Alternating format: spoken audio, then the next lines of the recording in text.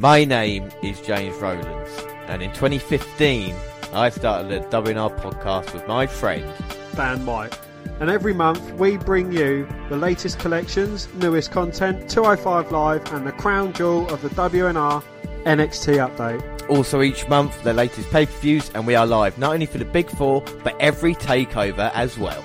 Plus, in 2019, we go back 20 years and witness the Attitude Rise and the WCW's demise. Until we've watched everything, we are with you, and we are the WNR.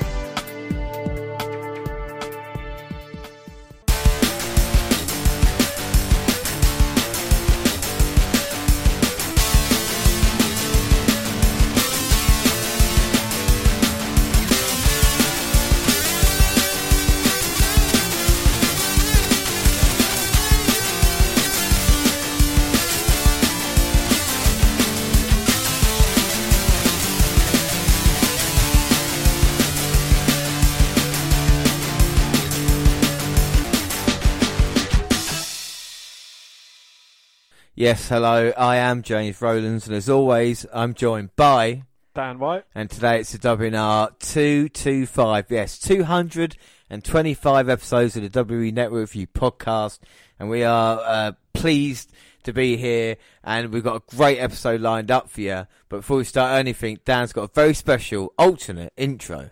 Come closer and see into the trees. Find the girl if you can. Come closer and see into the dark. Just follow your eyes. Just follow your eyes. And that is The Cure of Forest. And that is arguably their best song they've done out of a total of 225 songs. I see so that's where it links into episode 225. Well, that's brilliant. And ever since our very first episode, we have asked a question: is the WWE Net Review worth the 9th month? And today we are definitely going to answer that question and a lot more, because for the first time ever on the WNR podcast, we are going to have a complete WWE Network review. Yes, we are going through everything, so strap yourselves in. We don't know how long this is going to go, but we are ready, willing and able to start this off.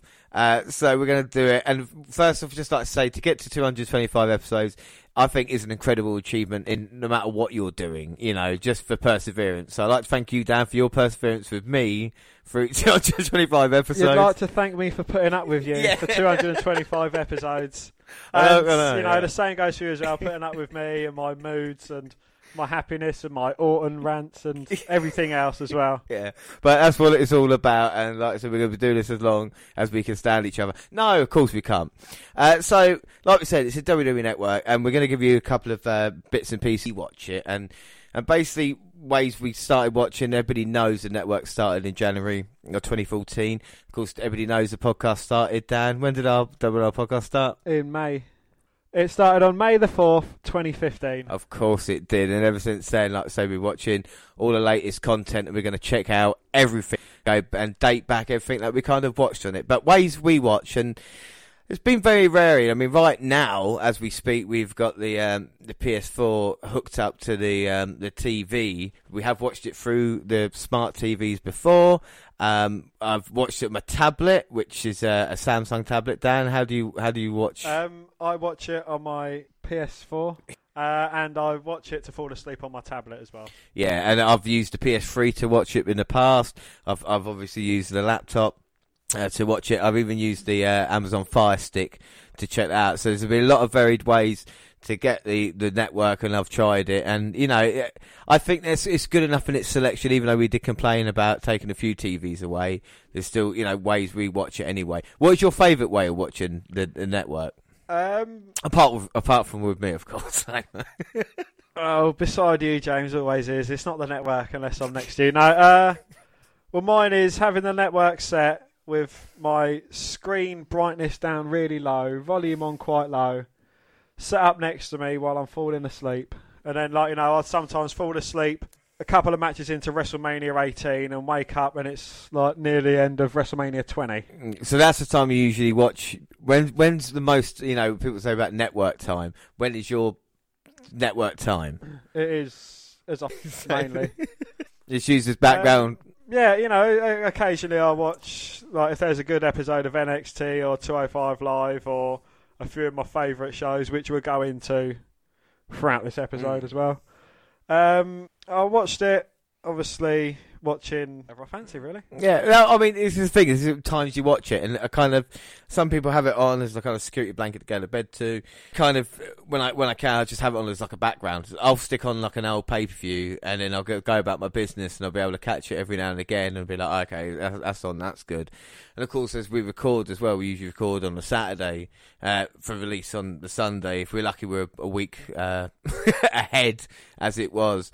And that'd be quite good. And sometimes with watching the network so much and the build, in the recording and the setup to it, the spare time's kind of usually spent, you know, doing other things. But the kind of network is always there as well, isn't it? You know. So now we get on to what we watch, basically, and kind of what our favourite shows are on the network. And we're going to go into it, like I say, we're going to go to in big detail.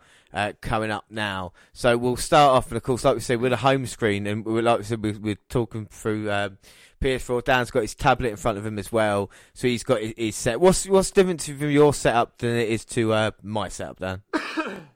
Well, your setup, as opposed to having to go across the top bar, you've got home, show, schedule, search, and my account. Mine, it goes schedule, and then I scroll down and it's got continue watching, scroll down, watch list, shows, pay-per-views, collection, and recommended as well. And I can also click on a tab and it goes to the latest news, all the latest Raw updates, and so on and so forth. Well, on your watch list, what have you got anything that you use your watch list, or is it usually just continue watching stuff? Mine is normally continue watching. Yeah, well, usually what I do on the, obviously you can see it's featured continue watching, watch list, collections, and then you kind of recommended programs that you've got. And usually most of the recommended stuff gets added to the watch list straight away in preparation for that month's kind of either WWE Network review for the month or whatever else we're doing.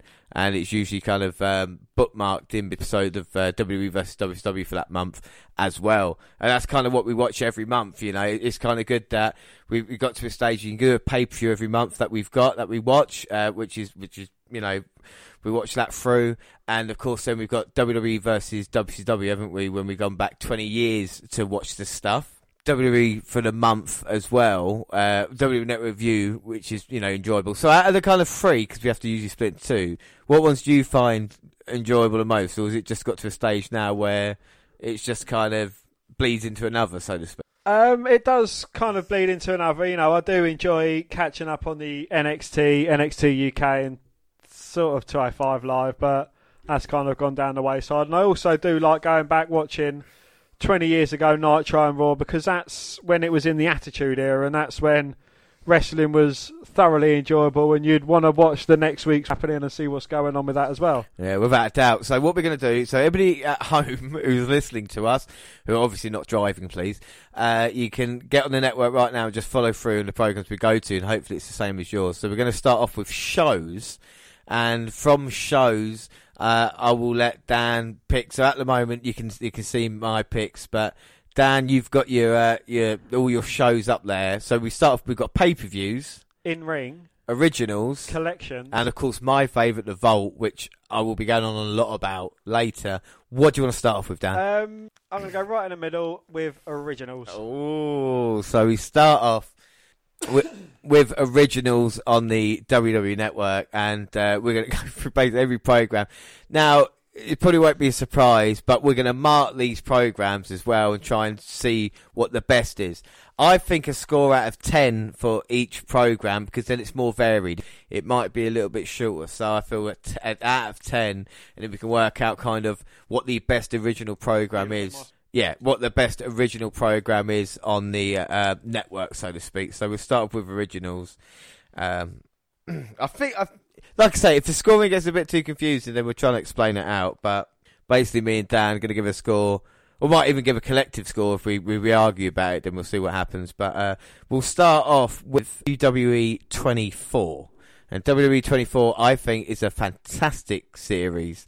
And you know, when we look about the kind of the talent that's been involved in it and the telling of a story, the very first one was January 26, 2015, WrestleMania 30. And it's all about the kind of behind the scenes, and I've always enjoyed the behind the scenes looks at programs like this. And I think with W24, you kind of get it more than you do in other shows. And I think since its inception, it's been quite good to see, you know, the kind of legends that have been involved with it. What you're thinking of W24, Dan? Yeah, I think they're very good. I think one of the early ones we watched was actually on... It was released the day we started the podcast. It was Roman Reigns, Never Alone. It was released Monday, May the 4th, 2015.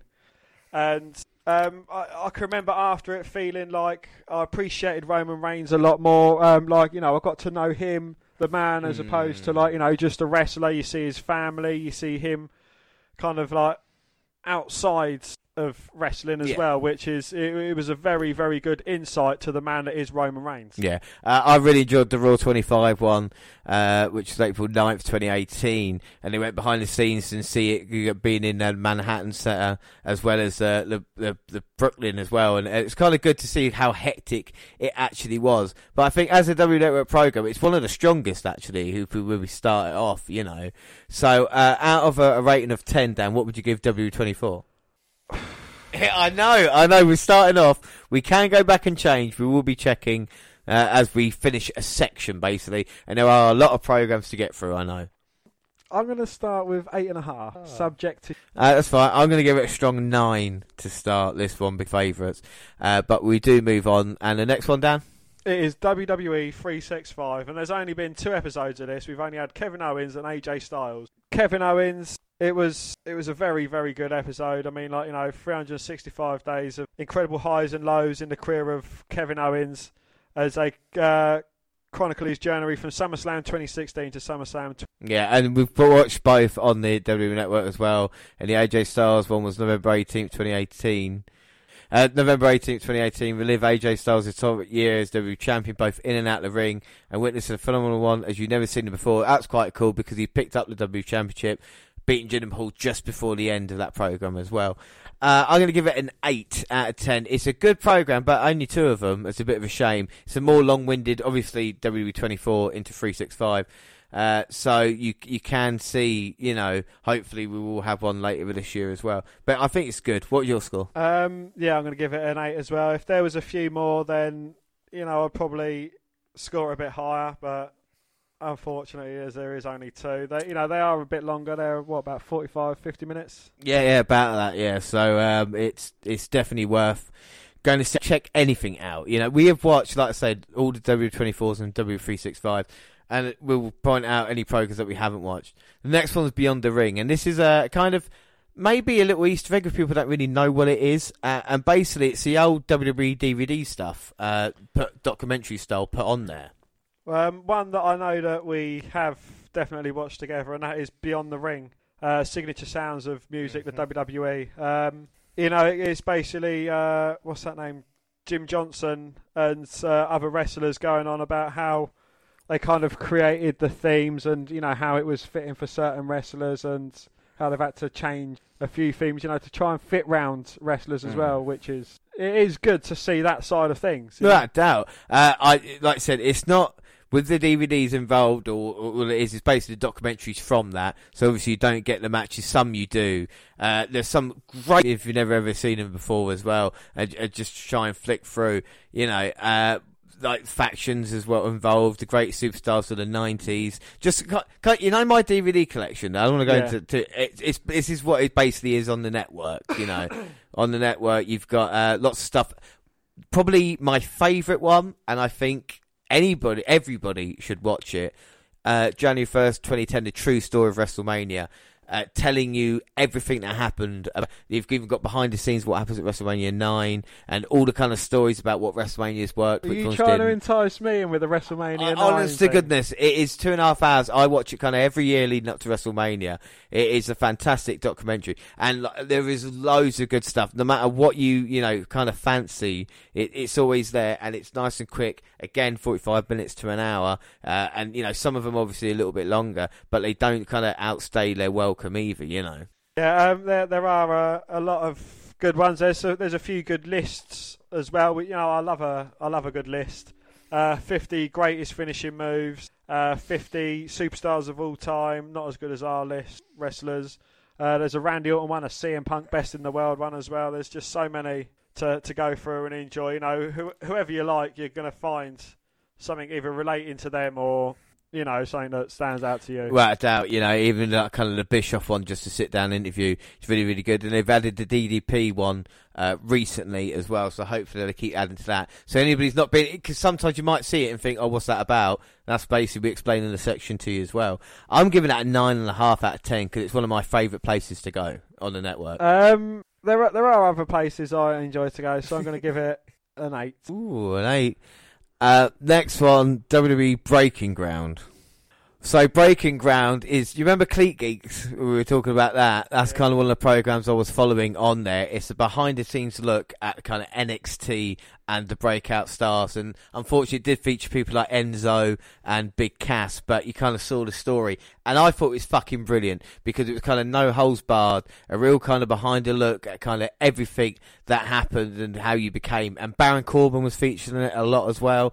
And at that point, the kind of character he had, it almost made me feel that, oh shit, here comes a big star here. Unfortunately, I've not done any since 2016, so that's a bit of a shame. But it was one of those programs I really enjoyed. Dan, by your look on your face, I see you're not that accustomed to it. It's not something that I've ever watched or I've been enticed into watching. I'll have to give it a 5. Don't you? How can you're going to put down its average if you're not careful? Well, I've never seen it and never watched it, so how can I score it? Well, at least you're being honest with everybody. I'm giving that 9.5 out of 10. Again, one of my favourite things on the WWE Network. Up next. Up next is Bring It to the Table. Yeah, sitting down with Pete Rosenberg. I mean, there's only 6 episodes on there. They was released January 2017 all the way to July 2017. You've got the pilot where Paul Heyman, JBL, and Pete Rosenberg sit down and discuss, debate, and dissect the controversies and concerns of the WWE universe. And you've watched it on the WWE Network, and like you said, Peter Rosenberg we've got a bit of news about him next week as well. It's kind of might be making WWE Network content for a little while now as well. It was trying to be a little bit edgy and try and get to the points, but when you've got people like JBL on there, you're always going to have the WWE kind of policy, and that's what let it down a little bit as a program. So unfortunately, not one of the WWE Network's best. I'm going to give that a 7 out of 10. Yeah, I'll stick with that 7. Even though you gave Breaking Ground a 5. Well, I've seen Bring It to the Table. I've not seen Breaking Ground. All right, up next, Camp WWE. And this is one of them that's made 2 series. One of them made last year. It's WWE's attempt to try something different. I can appreciate that. But what I can't appreciate is kind of just how bad it really was. We have watched a few of these as well, haven't we? Yes, we have. We've seen a few. It is just basically a cartoon aimed at kids, maybe up to about the age of 12, 13, I think. Yeah, I mean, it tries to be a little bit edgy, but it just never works, does it? No. Like the last episode, Mr. McMahon descends into madness when he's haunted by ghosts, while Cena and Nikki investigate some strange disappearances at the camp. It's like a fucked up Scooby-Doo. Scooby-Doo, yeah. WWE Scooby-Doo. What was your rating? I'll give that a 7 as well. Fucking hell! All right, I'm going to give it a 6.5 anyway. I'm not. I'm going to give it a 6.5. I'm not here to argue with you, Dan. Next one. WWE Chronicle. This is basically you follow a wrestler for a certain amount of time. It is quite similar to. It's halfway between a 365 and a 24. It's like you follow him for a short kind of time. Nakamura, you follow him from the Rumble to WrestleMania 13, and basically there's only 8, 9 episodes. Yeah, I mean Nakamura's first, Mojo was second, Dean Ambrose, and then Becky Lynch, Paige, Roman Reigns, Charlotte Flair, Roman Reigns again, and Ali as well. I mean the Roman Reigns ones are really, really good. And like I said, we like Chronicle, don't we? It is quite a good program. Yeah, it is. It is. Again, I'd like a few more, but I'd like again staggered. Ali was released May 18th, 2019, so it's kind of, they are still keeping up to date with them. If you could have a superstar, anybody on the Chronicle, who would you want them to follow? Seth Rollins? Seth Rollins? Right, not bad. No, it's not bad. Chronicle, what was your score? I'd give that an 8.5. I'm going to give that an 8 out of 10. Again, not bad. My only gripe with it a little bit is there's a kind of thing between playing in character and out of character, which sometimes, you know what I mean? I think we noticed that with the Dean Ambrose one. Yeah. It was a bit too much, which is a bit of a shame. And the Charlotte one as well, I think, had a lot of it.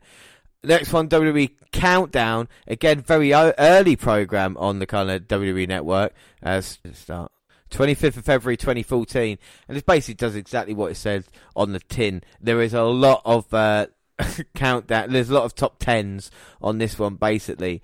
And I'll tell you what we'll do. We're going to roll coolest catchphrase. Awesome entrances. Fantastic finisher moves. Biggest backstabs. Biggest blunders. Raw's most memorable moments. Infamous gimmicks. Greatest tag teams. Greatest villains. Craziest ladder matches. Memorable debuts. Greatest factions. Hottest couples. Biggest trash talkers. Dangerous divas. Magnificent managers. Celebrity twists. Thunderous returns. Riveting rivalries. Hell in a Cell. Most imposing big men. Greatest general managers. Top Royal Rumble moments. Greatest high flyers. And best and worst Survivor Series. Biggest crybabies. Most infamous IC champs. Most unique matches. Eccentric odd jobs. Most epic SmackDown moments. International sensations. Strangest bedfellows. And men. Yeah, so this is something that you can always catch up on. Doesn't that what it's saying in the tin? I've caught a few of these, but again, But who actually ranks these in order? Do they putting out a like a survey, or is it just who one man thinks and just puts them all into a list? I think it's like WWE, one man puts them in a list. It's not saying they didn't say it's done by WWE Universe. I guess it's just random picks to get it done. But it's not a bad program. But again, it's something they're kind of filling up time at the moment. I'm going to give that Countdown 7 out of 10. Yeah, I'll agree with you on a 7 out. The next one up is Culture Shock with Corey Graves, and this is basically Corey Graves going out and having a look at different things. He goes to Marvel headquarters, Star Wars, tattoo conventions, bowling. He just goes to different places and to some familiar faces or unfamiliar faces, really. Yeah, only 10-15 minutes long, and it started April 22nd, 2015. And it didn't really last that long, to be fair. I mean, with Corey Graves, he's tried a lot of things in WWE since, obviously, his apparent injury. And he's found his niche now in commentary. We have watched a few of these on the network. And again, it's basic, but I think WWE Network should be trying something different. And maybe they tried but failed here. Would that be fair to say? Yeah, it kind of takes you outside the world of wrestling. Exactly, but this is a thing, do we really need that on here, or is it used right anyway? I think Corey Graves is likeable enough, but it might miss out a little bit. What's your score? I'm going to give that a 7.5. It's, it's not something that I'd protest to have more episodes of. But you do like Corey.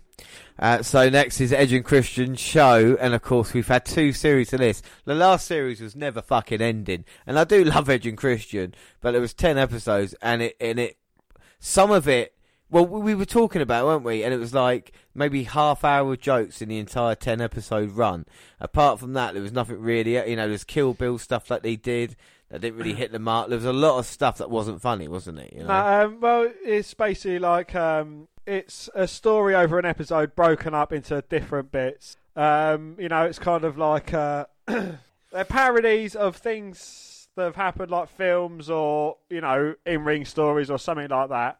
And they're broken up. I think there's about 4 or 5 parts of it over an episode, and that's broken up with little sketch shows or skits in between with different wrestlers, or they've got their games, or their little quiz show thing that they do. I find that quite enjoyable. Yeah, that's probably the best bit, isn't it? When Edge versus Christian, yeah, done the can't remember what's Chump Stain Challenge. But yeah, like the Heartbreak Kid was involved, like a Mexican one. It just wasn't that great last series, so that might be the end of it. Plus, it might have cost a bit of money to actually get it done. I'm going to give that 7.5 out of 10, though. I'm going to give that a 7 3/4, only because of the Chump Stain Challenge. I think that was kind of like the shining light. There was a couple of moments that might have made me giggle. But All right, next one. The next one is First Look. And again, this is kind of like the DVDs that have been released, or, you know, that they would be released if it wasn't all on the network now. You know, from the Brothers of Destruction's greatest moments to the Best of Sting, the Road is Jericho, Destruction of the Shield, and so on and so forth throughout like various multitude of wrestlers. Unlike Beyond the Ring, where you kind of get the kind of full documentary, this is kind of like the tip. You know, this is the kind of 15 minutes clip of the new thing coming out on DVD to try and persuade you to go out and buy it still. So the DVD market is still relevant in that way, even though you can get the majority stuff on the WWE Network. And, you know, there are some things here like the Jerry the King Lawler thing, which is in full on Beyond the Ring if you want to go and watch that anyway. So it's kind of, you know, bits and pieces that they've done, as well as the Scott Hall and kind of Eric Bischoff thing as well. So this is kind of like a folder where, you know, you leave it alone, really, I would say. March 21st, 2018 was the last edition to it. And there's Beyond the Ring section is probably a lot better for that. In that case, then, I don't think there's any point for this, so I'm going to give this a kind of 4 out of 5. Yeah, it's just basically like a trailer which you can get on YouTube or something anyway, so it's nothing groundbreaking there, so 4, yeah. Yeah, 4 out of 10, so not 4 out of 5. I said 4 out of 5, I can't help myself. 9, and then what's next, James? Okay, so up next is W formerly known as, and this is a new series we've been talking about recently, and we went through it all based, you know, Seth Rollins, Matt Hardy, Bayley and Harper, all saying what they would look like before. Heidi Lovelace calls for Ruby Riott, it's a very interesting story, and Harper as well, which is weird because Brody, he will be out on the independent scene as well. And one of your favourite guys, Dan, at least we got an episode of him. Yes, Gix or Tyler Black, and that is obviously who he's known as, but it's Seth Rollins when he was coming up through the independents. These are a series that were on YouTube and now on here as well. And they're only like kind of 10-15 minutes long, but I think are more worthwhile than like the last thing we just saw with First Look. So I don't mind these, Dan. What are your thoughts? No, they're entertaining. It's good to see them kind of acknowledge their former personas before they was changed by the WWE. And it is a good, again, another good insight to the wrestlers. So we're going to give it? I'll give that 7.5. I will give that 7.5 as well. And up next, Dan. It is the... No, sorry. It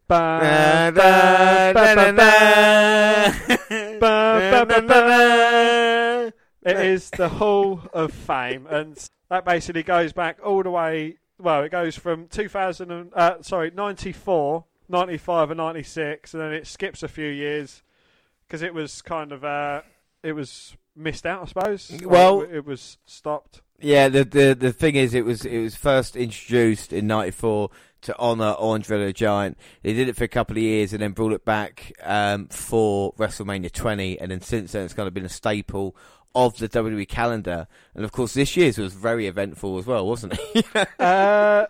Yes. Bret Hart was attacked, quite rightly so now if you look at what he's done with AEW. I'm not saying anything else. No. But, you know, the likes of China was finally recognised and inducted into the Hall of Fame, which is absolutely brilliant. But if you like long speeches and a couple of good little laughs, it is something to watch, but it's not something that I'd probably go back and watch a few of the headline act moments, but it's not something that I'd go through from the beginning and watch like a religion. Yeah, not like I did. I've seen every Hall of Fame. I kind of enjoyed them all. Hulk Hogan with Rowdy Roddy Piper in 2005 was a good kind of big class for me.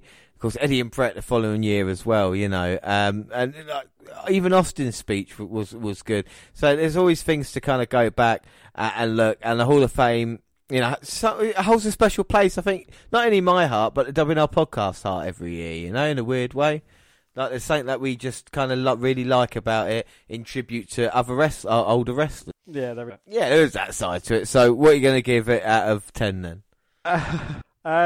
Again, watching it alongside WrestleMania weekends, it's something, that we do religiously. But I think on that kind of basis, I'm going to give it 7 3/4. It's something, that I'll watch once, but I won't go back and watch it. Yeah, not repeat viewing. I give them 8.5 because I do love the Hall of Fame, and I do find myself going back every time I do. Got 5 hours to kill to put that on as well. Next one is Holy Foley. We have watched the entire series on the WNR podcast. We have indeed, Dan. Yeah, I know. That's how memorable it is. Yeah, time flies. Noel Foley. That's all I'm going to say. Well, you say Noel Foley, right? And the first one's August 15th, 2016.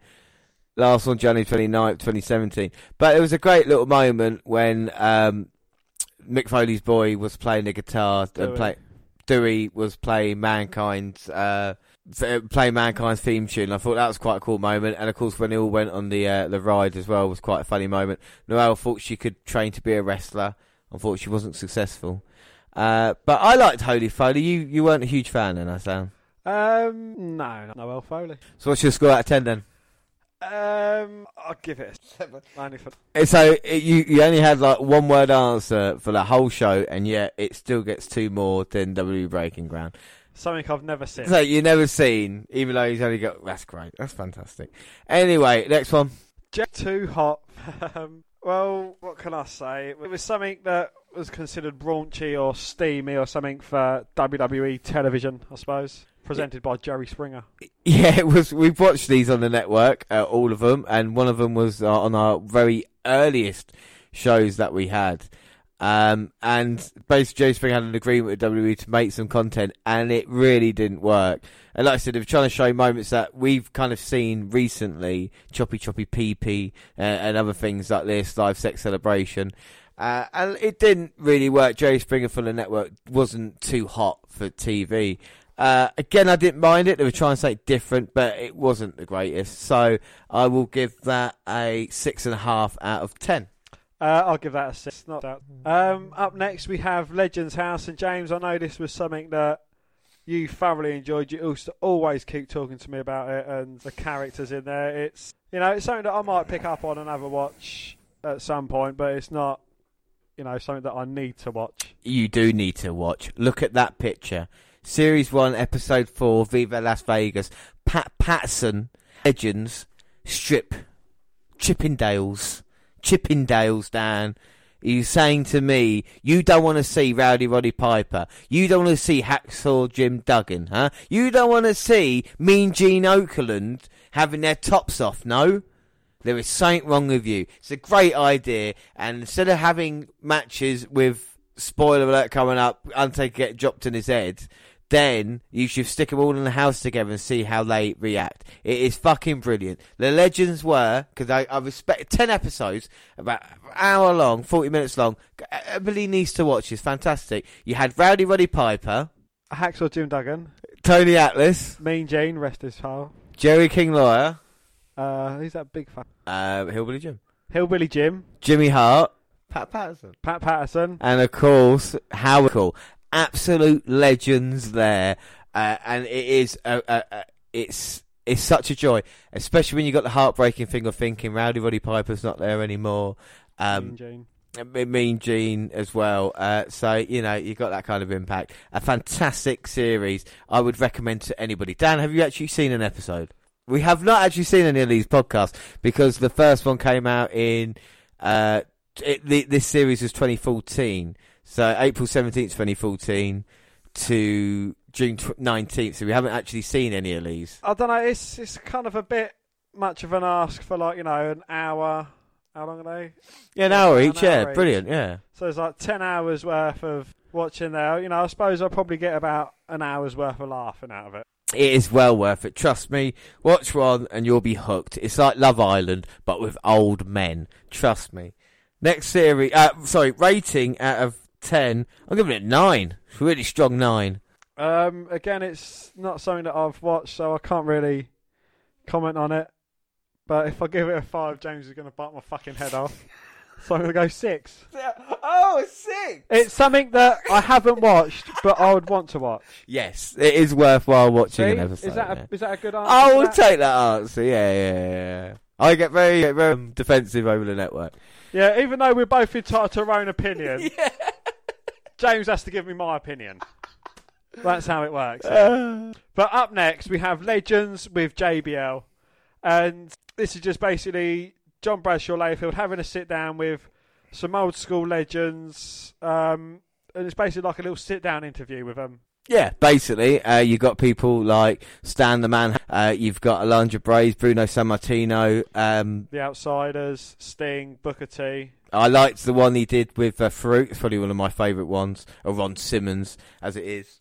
Brian James and Eric Bischoff. Yeah, the Bischoff ones are probably the best ones because that's probably when he's probably the one he likes the least. He shows everybody else a bit of respect, but he goes hard. And if you're going to have that kind of question answer, you need a little bit of grit. And JBL's just kind of towing the policy line. You know, with him and Ron Simmons, it's just him and having a laugh. So yeah, there was better ways of doing this type of program, and I don't think it was great. No, as if it was a different interviewee or an interviewer. Sorry, if it was a different interviewer, then I think it probably would be a bit more enjoyable. You know, because I think JBL he stays in character a bit.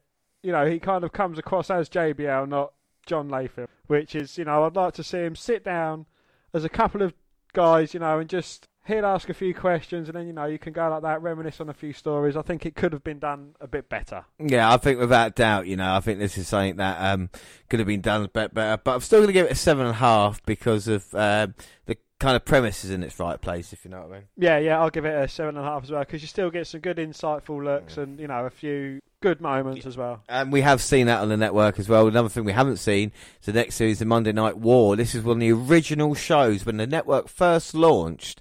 This was the kind of one of the shows that was bringing it all to you, and it kind of about the history of WWE versus WCW.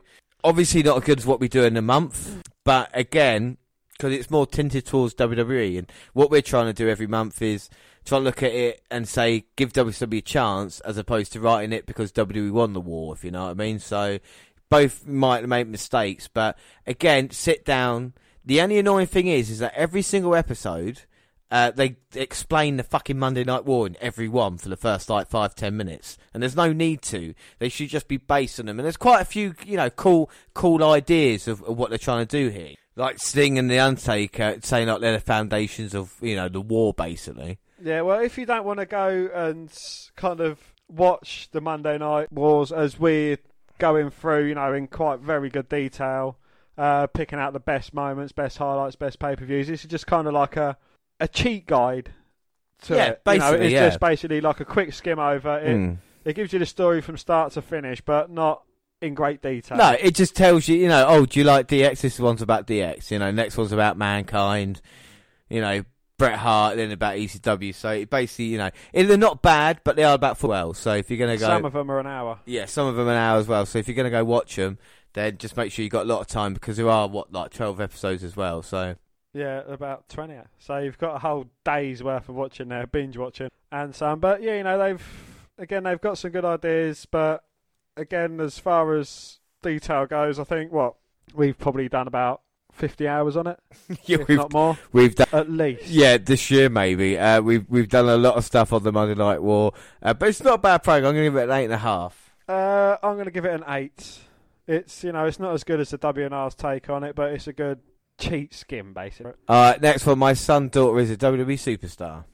Yeah, you know, this is parents kind of proudly saying about their son or daughter who is a WWE superstar, basically. A few embarrassing stories or what it was like being a younger mother, if that's what the case was, and, you know, so on and so forth. This is more about more recent wrestlers: Finn Balor, Bliss, Seth Rollins, The Miz, Jax, Owens, Strowman, O'Neil, Mandy Rose and Carmella.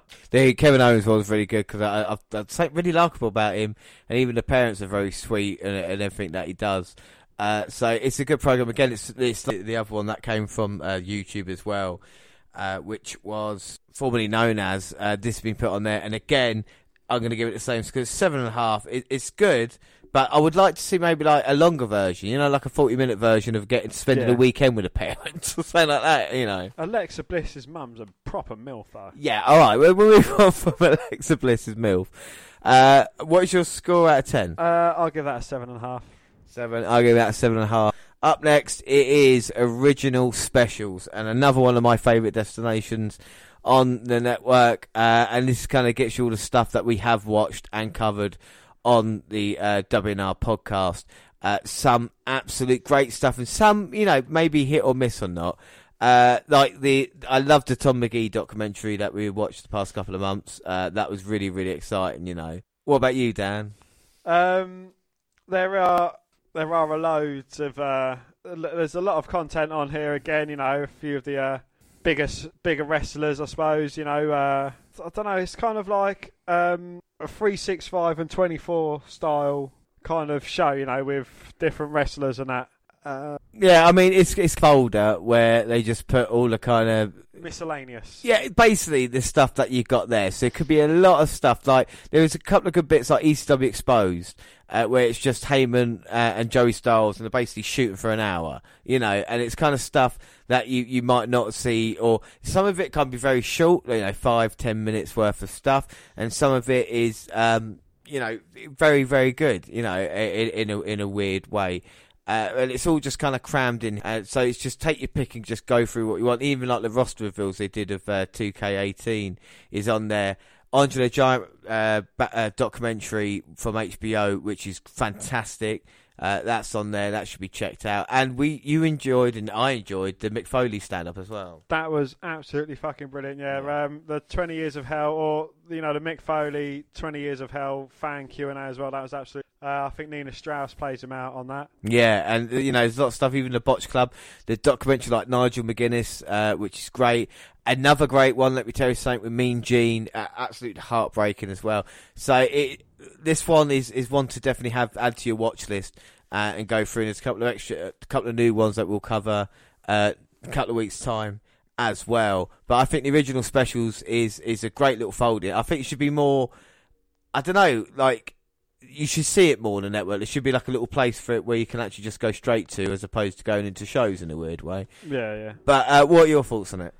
It has got a few good little diamonds in the rough. You might go through and find some crap as you go along through it, but that's always the fun of finding something different. Yeah. And especially even if it's just like the Mick Foley Q&A in the 20 Years of Hell, that's definitely worth the whole folder for itself. I think without a doubt. I'm going to give that a strong 9 out of 10. I'm going to give that an 8.5. 8.5. All right, up next, Dan, one of your favourites? It is indeed, yes, one of my absolute favourites. It is Photo Shoot. Basically, a random wrestler.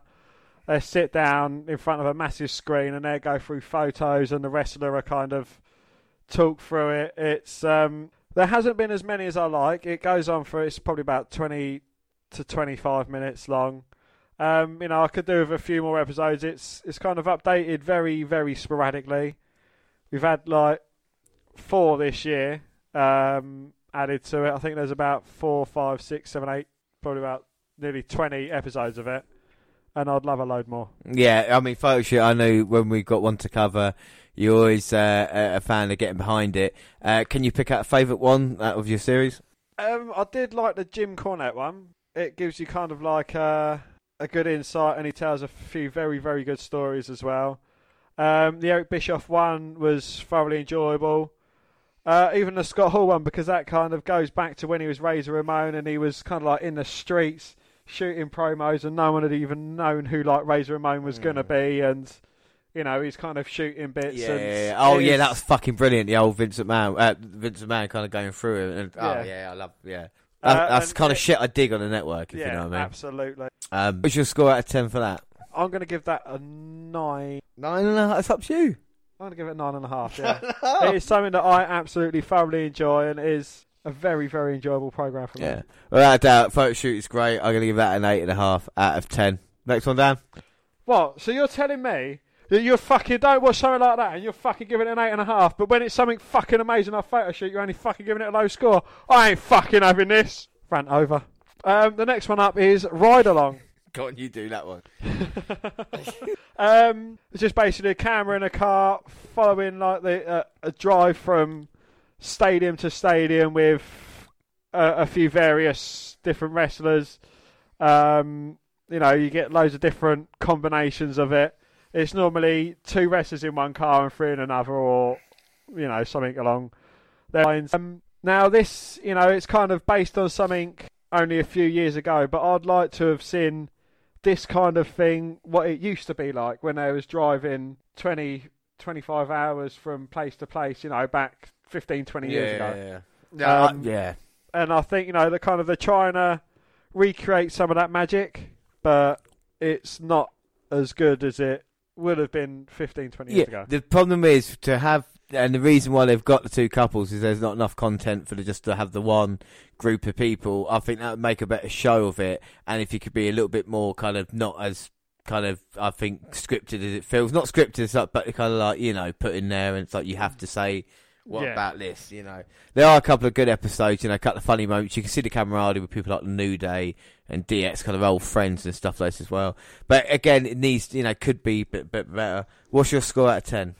I'd give it an 8. And I too am giving it an 8. So we move on with rivalries, and there's no more bigger rivalry than me versus you. Yes, remember our sing-off, not just last year when I smashed you with Rude, Glorious Rude. But yeah, rivalries, apart from that, Austin versus McMahon is featured not once but twice. And we'll list the famous rivalries. Not bad programs to begin with, about 45 minutes to an hour long, and it kind of gives you enough. This is Flair. Triple H versus Shawn Michaels. Hulk Hogan versus Roddy Piper. Edge and Christian versus the Hardy Boys. You've got Matt Hardy versus Edge. Trish Stratus versus Lita. Ric Flair versus Ricky Steamboat. Rock versus Cena. And it kind of ends there as well. So this is a program that's not been around for a couple of years, but again does what it says on the tin. I don't mind it. Dan, have you seen any of it? I have seen I've seen a couple of the episodes and that, but it is just kind of like a highlight reel of their rival, the matches that they've had up between them. It's quite an interesting program, but again, if you want to see the rivalries properly, you have to go and find them in the Raws or the pay-per-view. So it's kind of like a good altogether version of it. Yeah. What your score at 10? I'm going to give it a 7.5. 7.5. I'll give it an 8 out of 10. Next one is WWE Slam City. Slam City again, WWE, but a bit more grown-up version. It's like celebrity deathmatch WWE style. It is kind of like, just wrestling characters, cartoon style, going off against each other. Yeah, they thought this would basically work. I did see a couple of these on Sky Sports. We've not actually covered any of these on the podcast, and not really worth it anyway. And they come on very early on March 17th, 2014. And like I said, it's just kind of, they try something different. Indeed, yes. So I'm going to give that a 6 out of 10. I'm going to give it a... Up next, something else to wrestle with Bruce Pritchard. It's not a... For a podcast... Look, I'm not going to say I was upset with WWE for doing this, but like April 18th, 2018, there was another podcast that would have been fit to be on the Wwe Network. Most definitely, more successful, better content, our own kind of take on a podcast. And unfortunately, it wasn't us. And we did cover it on the podcast. And to be fair, we weren't just being harsh, but, I wasn't a huge fan of it, Dan. I'm not, no. It's just 2 guys with their own matters that happened in WWE. And Pritchard is maybe, but you can't get into someone's mind and actually think what Vince McMahon thought at that time either. Even though, they do try to talk about CM Punk. We don't know if there's going to be another series. I guess not at the moment, considering the last one was July 11th, 2018. But still, you don't know. And up next, another podcast. What? Oh, sorry. The score, something else to wrestle with. I'm going to give it a 6.5 out of 10. Yeah, I'm going to. Up next, we've got the Stars, and this is actually Stone Cold podcast were the first podcasts I actually listened to. Before we even started our own podcast, I used to download it, listen to it at work while I was going about my business. And yeah, absolutely thoroughly enjoyable. Stone Cold, brilliant talker. Some of the people we had on it as well, absolutely great. Yeah, without a doubt, one of the first things that we covered on the podcast was Paul Heyman on the Stone Cold podcast. And like you said, it was kind of real influencer No matter what Jericho might take credit for, it was the Austin one that kind of I started listening to as well, along with Colt Cabana, and then that was the idea of kind of what to do. And I think it's missed out. I don't think he can be Stone Cold Steve Austin on the network. I think we found that out. But again, it's a great program to see what it's all about. What's your score for that? I'm going to give that an 8.5. I'll agree with you. Half as well out of 10. Up next, WWE Music Power 10. We have covered this all across the WWE Network as well, and basically give you the top 10 music of the month, basically the entrances involved with it. We've seen the WrestleMania ones and something like this. Dan, out of all the entrances on here, what would be one of your favourites? Shinzuki fucking Nakamura and the multiple violin takeover Brooklyn. Absolutely brilliant. It's a good little run through of it. I'd like the whole entrances in there, full grandeur and kind of what went behind it as well. But it is literally just a quick brief showing through it. Yeah, it's one of the few programs that got made because, of basically fan demand, but it's not been on for a little while now, so, therein lies the problem with that. But I think it was good when it was kind of around, you know what I mean? But they could have just done a little bit more with it. My score for that's 7.5. I'll go. Up next we have Story Time, and this is something that I went back and watched kind of like in its whole entirety as well. It's something I had on in the background. Absolutely brilliant hearing, their kind of stories, but they've got little animated things that go with them as well. They're only, 10 to 15 minute long per episode, so, you can shoot through them quite quickly. There's 3 seasons, all with about 5 episodes in it, so 15 episodes in total. It goes through it quite quickly, and it's all harmless enough, good laughs. Good. Yeah, I really liked it, and of course, hopefully, I don't know if they're going to do it again, because of course it was voiced by the late great Mean Gene Oakley. And like I said, we've covered it a lot. What is your score out of 10? I'm going to give that a 9. I'm going to give it an 8. I'll give it an 8 out of 10. That's Story Time. And the next one, WWE Straight to the Source. Only 3 of these, and I'm surprised it never worked out. It was basically sitting down with Corey Graves. Again, we talked about Culture Shock. They tried to give Corey Graves a lot of things to do. This one was sitting down a bit like JBL. Of course, I know your favourite one, Dan. Yes, it was Sasha Banks and Alexa Bliss, but obviously having Enzo Amore on it, and they never made any after that, I think he just completely fucking killed it. It weren't bad, but again, not great. Dan, what's your score? So you give that a 7. Go fish your... I'm giving that a 6.5. Next one. Target NXT TakeOver, and this is quite a new thing. It's only had 1 episode, and it was for NXT TakeOver 25. It's basically a behind the scenes of them training for the NXT kind of TakeOver 25. And it goes a good bit of... Yeah, without a doubt, it's quite enjoyable, wasn't it? We stuck it on just before we went live, and it was quite enjoyable to have it on there and just kind of go through it. Standard stuff that should be on here. Maybe not on its own standalone, but maybe I'm surprised it weren't part of the original specials, unless this is something they do for every takeover, which would be cool. I'm going to give that 7.5 out of 10. I'm going to give that a 7. All right, up next, Talking Snackery. This is another one added from YouTube, and it's basically all about the cooking. And we spoke about this, and Kathy Kelly tried her best with the Boogeyman, the way she ate and everything like this. Basic, but I don't think it really works that well. Dan?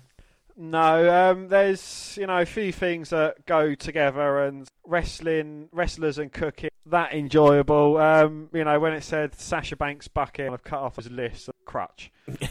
And I'll definitely eat Alexa. What? I think you're coming off pieced. What is your score out of 10 for this? I'll give it a 7. 7. 6.5. I'll give it a 6. You're gonna 6.5. You give it 6.5. Yeah. All right, next one. Again, I'm not having a go at the WWE here, but March 10th, 2019, you're going to have people watching along at a pay-per-view. There's 2 guys that do that quite well, and we wouldn't mind some superstars here, but instead of us, you get hold of Pat McAfee. And for me, it didn't work, don't get me wrong. I don't mind sitting there for the entire pay-per-view watching a group full of people, but I don't know. Dan, what are your thoughts? We do it better, so like I say, really. It's this, what I want to... We have our own unique take on things. So what's your score out of 10? 6. I'll give it 6 as well. WWE Superstar Inc. is next. Corey Graves. Oh, what a fucking surprise. What, another show with Corey Graves. Well, not just Corey, to be fair. You've got all the guys who've had tattoos. I think you'll be more inclined to speak about this one than me. Well, because you're covered in tattoos. Because I've got no tattoos whatsoever. Yeah, it's just basically wrestlers sitting down talking about the tattoos that they've got, why they've got them, and kind of what inspired them to get them. Yeah, I mean, if you like tattoos, then that's a thing for you, you know, like Roman Reigns and about what, you know, why has he got his bit of artwork. Do you know why Kevin Owens got his tattoo for? Brahma Bull. Yeah, in tribute to The Rock, of course. So, you know, you've got that kind of interesting story there. And we see AJ Styles actually getting ink for the very first time. He gets one of his added. So, you know, and we see people like that as well. So, it's not had anything since 2017. But if this your cup of tea, I mean, have you seen... I think we have covered it on the podcast before. I think... So, I'll give him that 6.5. I'm going to give that a... 7. What, you give that a 7? But you give... Let's just move on, because we're still in originals at the moment. And up next, Dan? It is Swerve. Again, this is another early kind of tried.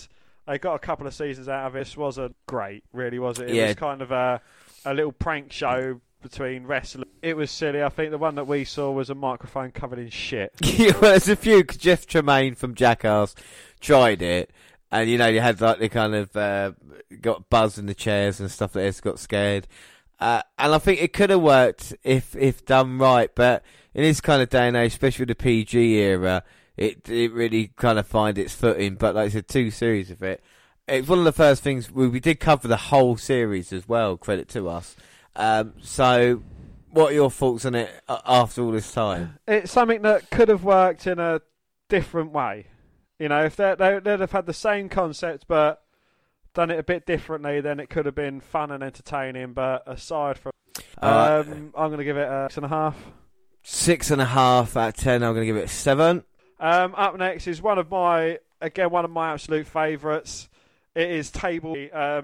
I think I've actually gone back and seen them all at one stage. You know, 3 guys sit down, they have a chat while eating dinner, come up with some very good stories, you know, having a laugh about, like, you know, things that they've done.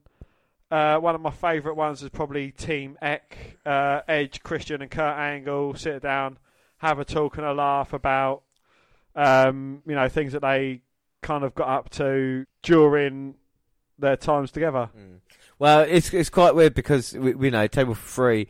It's one of those programs that have stuck since the very beginning, since August 6, 2015. It's had a series every year, a bit like us on the podcast. We're only a couple of months younger than us, and to go through now and still have it. And like I said, we had the Superstars wife recently. There's a lot of stuff still for Table 3. It still annoys me people eating with a mouth full and trying to talk, but still, I think it's a good program. But I know you really like it, Dan. So what's your score? I thoroughly enjoy it. I'm going to give it an 8.5 just because what it means to us, you know. Yeah. Right, up next. Okay, I'm going to admit something. I have watched, as we go through, near enough everything on the WWE Network. But there are a couple of programs I haven't seen in their entirety. I have seen little clips, I'm not going to lie, but I have never seen the full series of either Total Divas or Total Bellas. I have never seen an episode, so I'm going to give them both 5.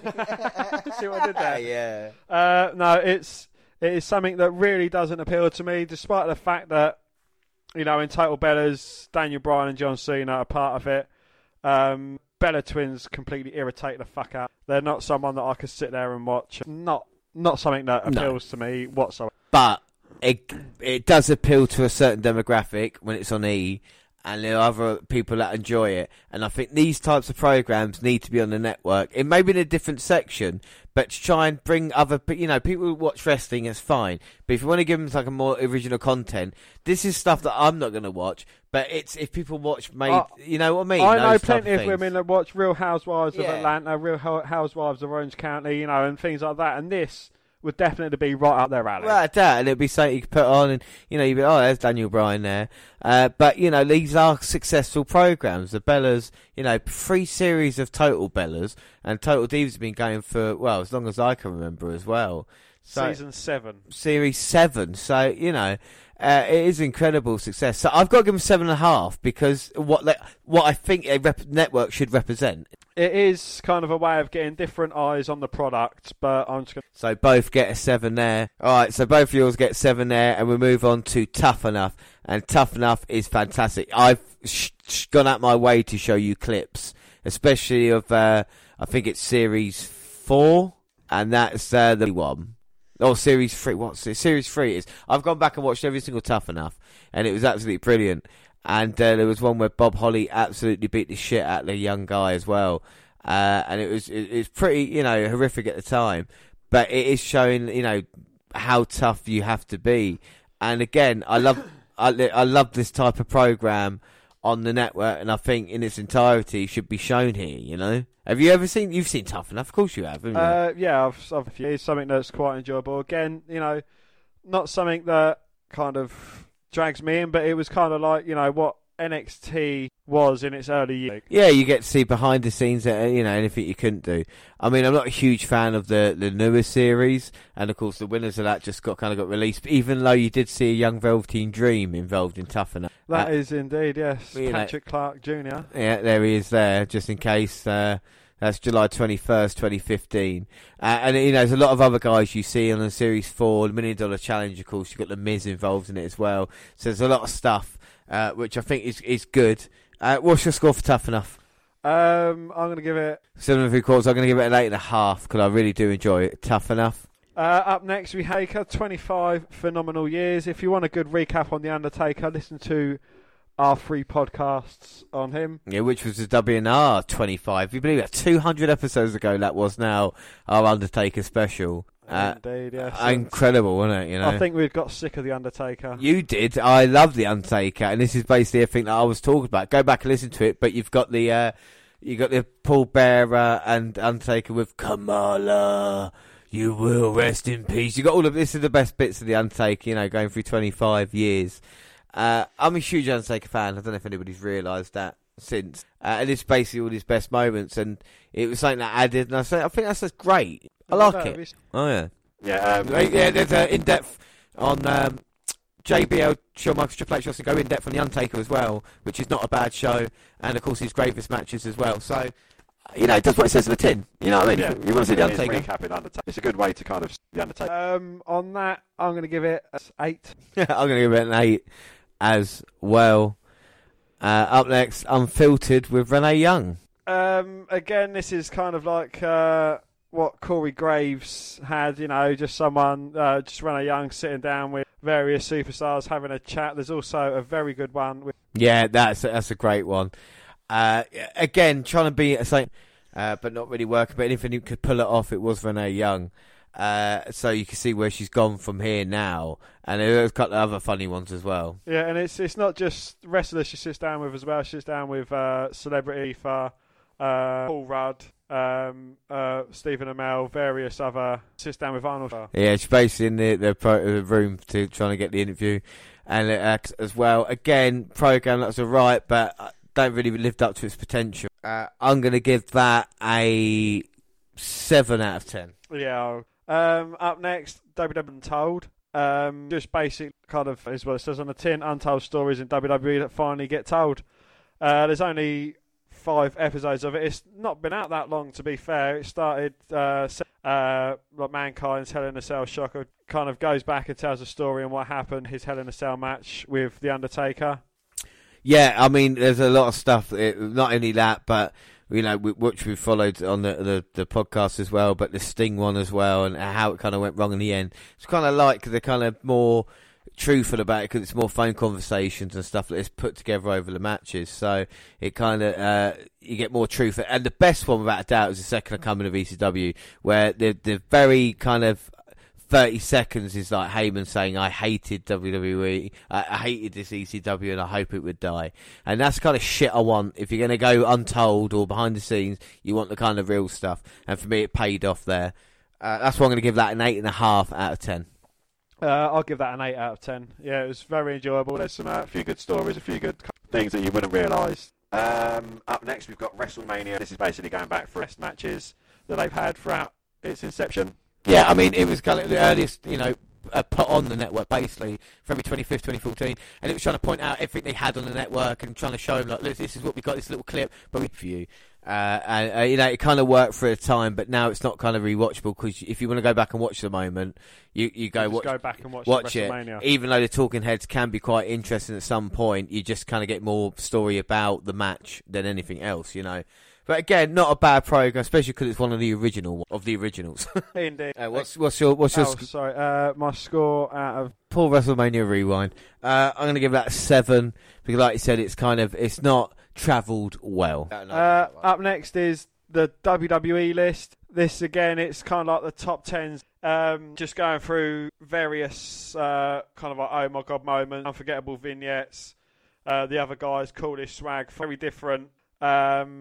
List, like through the top faction or the worst faction. Yeah, we've started it on the. We reviewed this on the podcast, and like you said, it just does what it says on the tin. It's very similar to the countdown, so you can't really argue with that, and a little bit longer as well. So I'd say my score for that would be. So I'm going to give that a 7.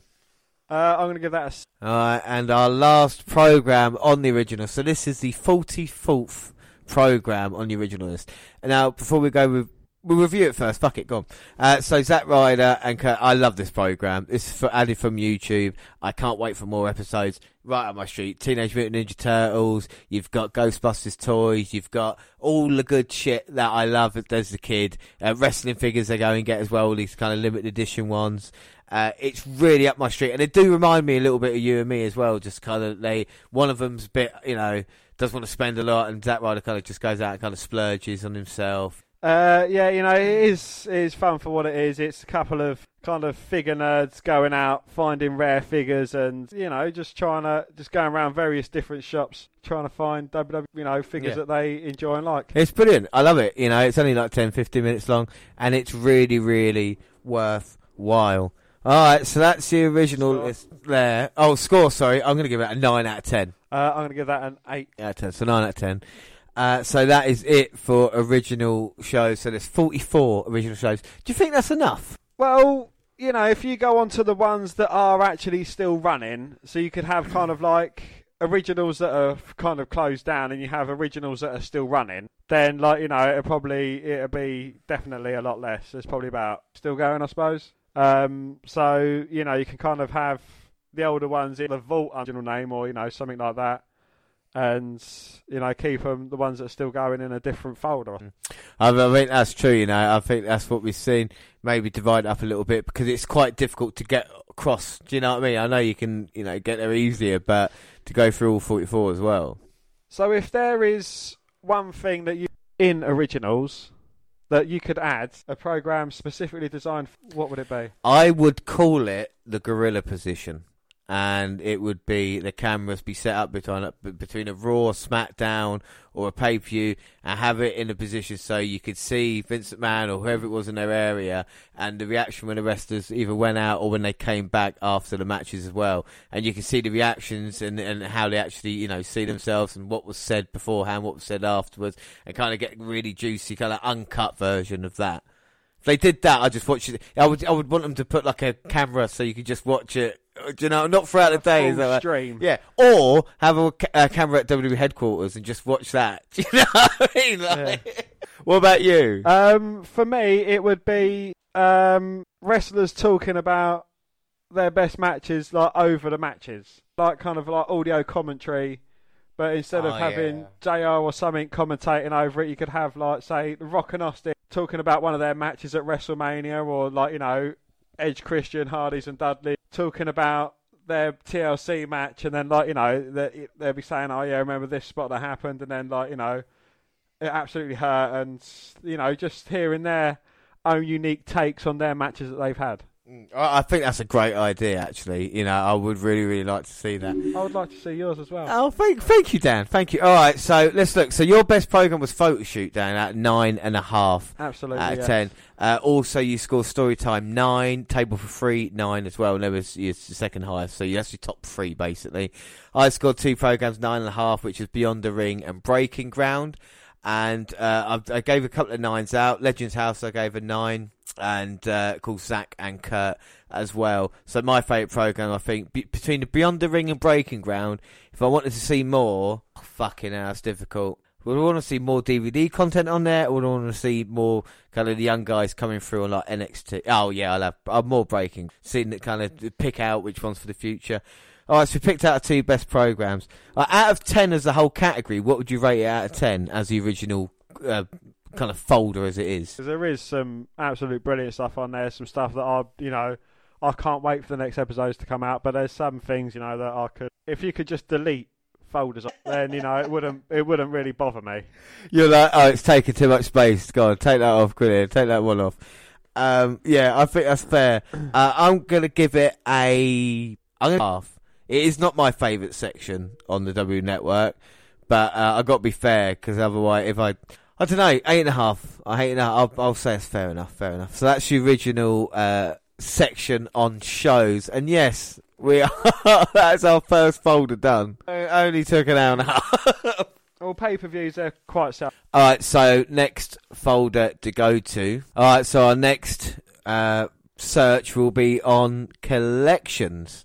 And of course, WWE Network collections were a new thing, I say, a couple of years ago. But I think WWE Network has kind of stopped them now. They kind of put on there. What were your thoughts on collections? Because we used to do new collections every month, didn't we? We did indeed, yes. It is a good way to, if you're into a certain superstar or match type or under one. All right, so we're going to start this off now. I'm not sure how many collections there are, but there's going to be a few of them. And we start off with the AJ Styles one, Beyond Phenomenal. And this basically picks out all of the kind of best matches that he had up until a time, which I think 2016 was his debut. You remember AJ Styles' debut, don't you? I do, yes. Royal Rumble come out number 3. It was a fantastic moment, a phenomenal moment, and it ends on SummerSlam 2017 against United States champion Kevin Owens. I mean, AJ was a great talent to have a collection on there. I mean, it's all well and good, but it's probably not the first collection you go and watch, because if you've got AJ Styles matches in your head, it's nice for them in a certain way, but they've not updated it either, so you haven't got stuff in his WWE title run, have you? So no. I think therein lies the problem. AJ Styles for me, then, if we start collections off with, at 10, I'll give that a 7 out of 10. Yeah, I'll give it a 7.5 out of 10. If it was updated, every 6 months or so. Up next, we have Alexa Bliss, 5 Feet of Fury. You go back to her days through NXT. You see her NXT debut. You see her being kind of like a valet for Murphy. And then kind of like make her. Well, she gets her first opportunity. She challenges Banks, goes on to making a WWE debut, and then going for. Yeah, it's always a Bliss. Alexa Bliss, I'd definitely. Only one? Nah, I'd give it 8 for Alexa Bliss. Up next, Andre the Giant, and along with his documentary, there's a lot of matches from Andre the Giant's career using here. Anybody who's never heard of the man, or anybody that's never seen any of his matches, it's just got it in one place, and it's good. For that, matches aren't good because after a while it's kind of same old thing.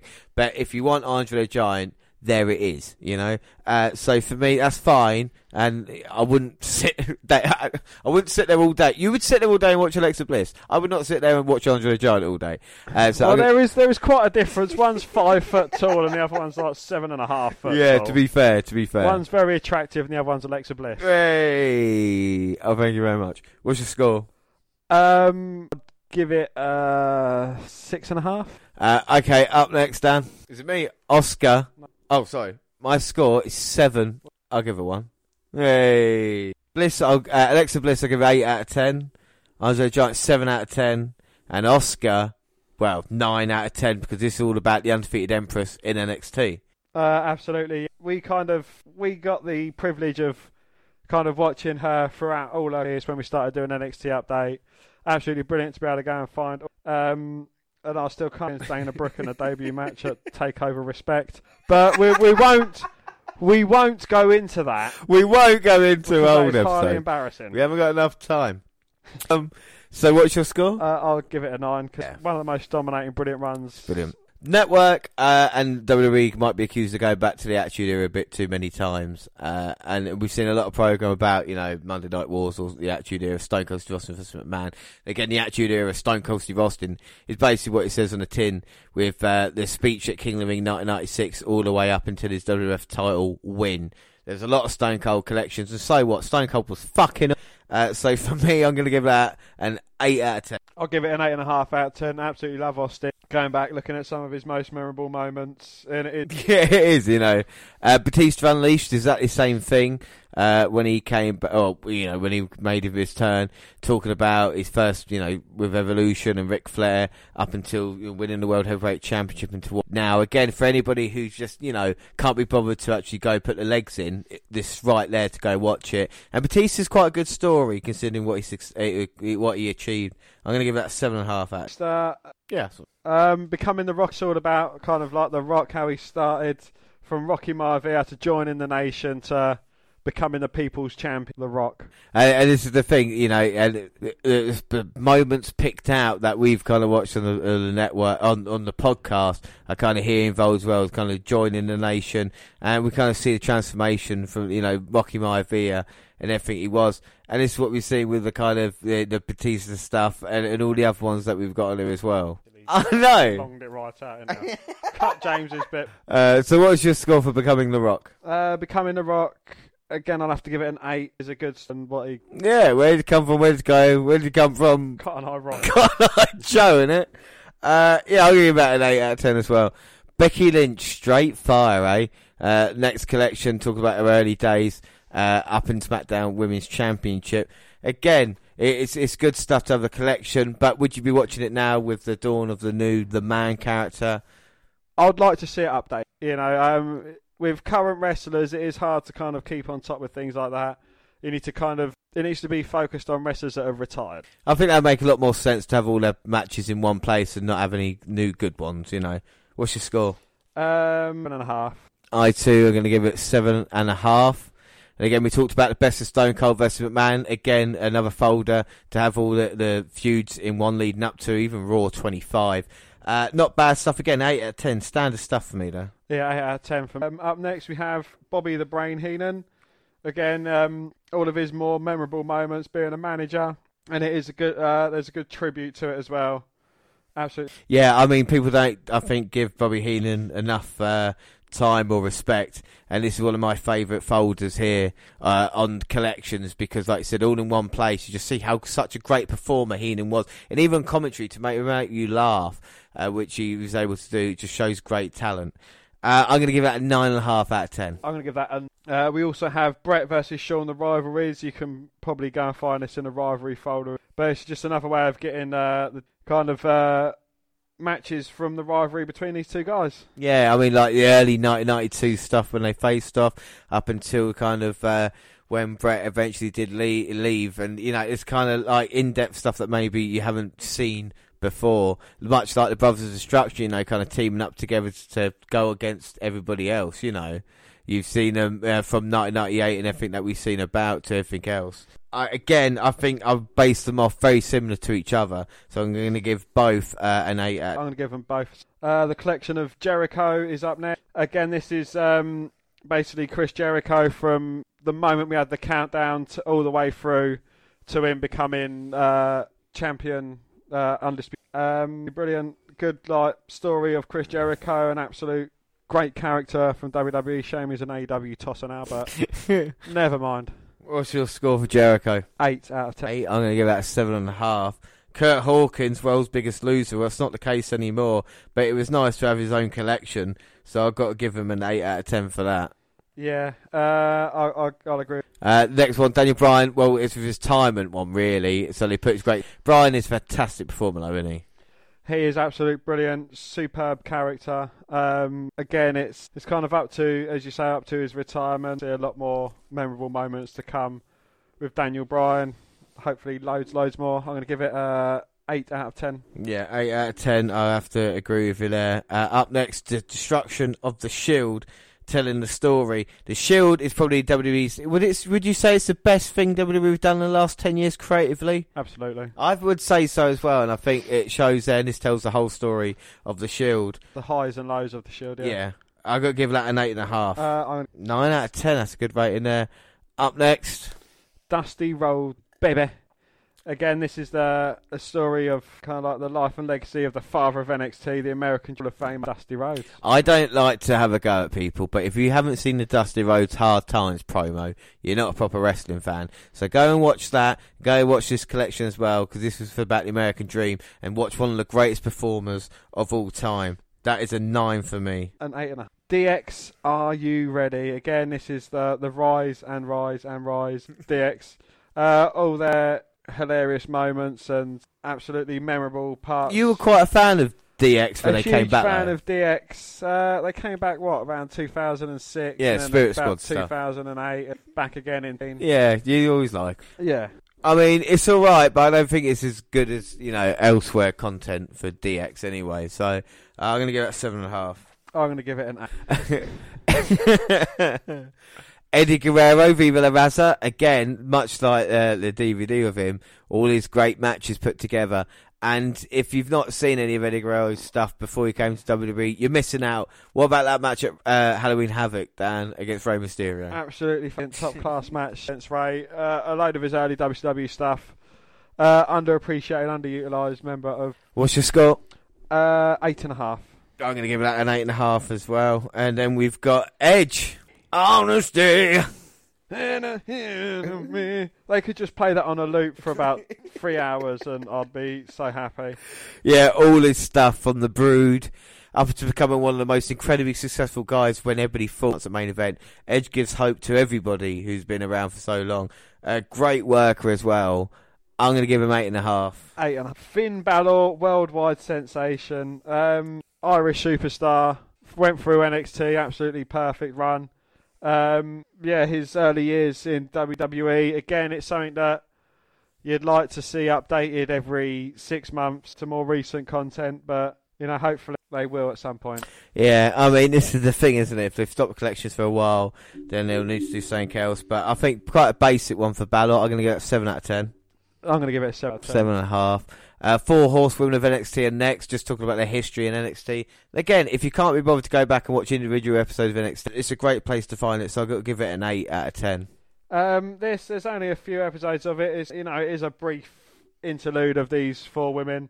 I'm going to give... And then Goldberg, Dan.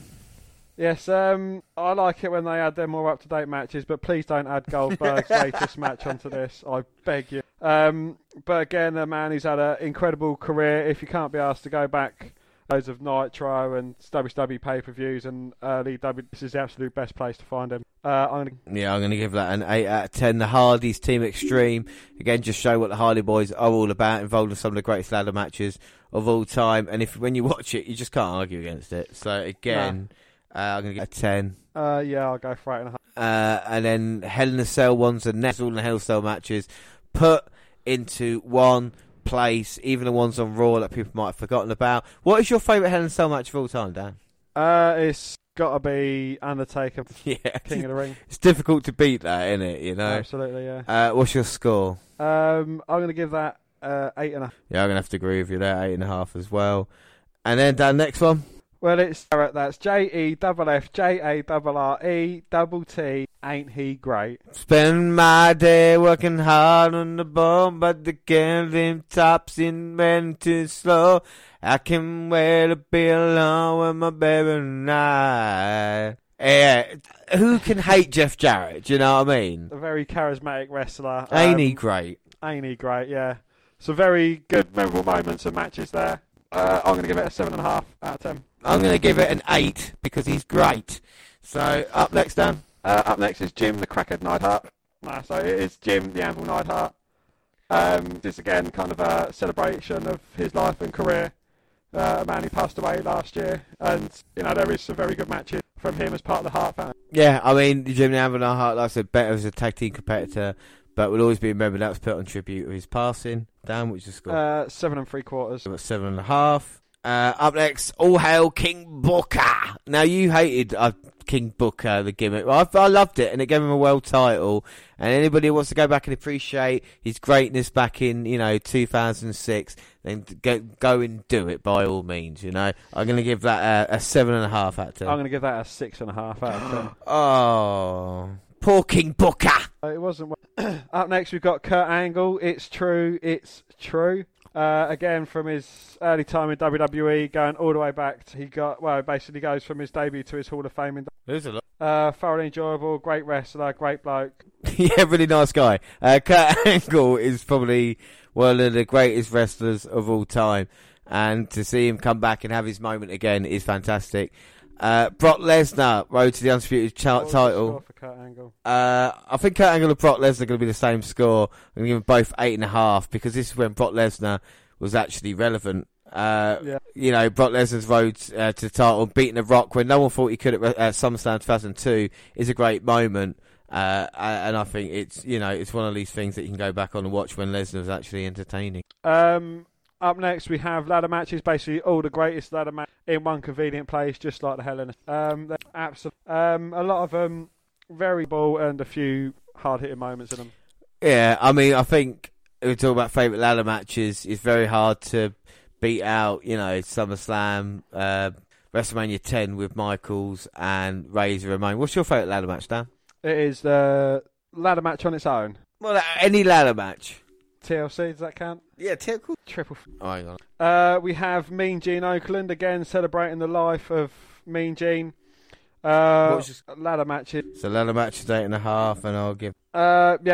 Mean Gene, again, it's another beautiful memory of Mean Gene. He was one of the best announcers all time backstage. In some of his absolute brilliant moments he's had backstage as well with other superstars. Great way to remember the legend that was me. And what's your score for that? I'm going to give it a 9. A 9. I'm going to give it an 8.5. Mickey James, Crazy Sweetheart. I think a woman that deserves a lot more credit than she gets. Of course, facing Trish Stratus at WrestleMania and coming back and still trying to stay relevant. But Mickey James, maybe not had the career that she thought she deserved, but successful nonetheless. I'm going to give her a 7 out of 10. I'll give her... Up next. The $1 Million Man, priceless. The legacy of his Hall of Fame career just goes through all his best and greatest. There is a lot of them. Yeah, he was a great worker back in the early days. So anybody that doesn't know, only knows the $1 Million Man, you can go back and check that out. Another fantastic performer in the ring.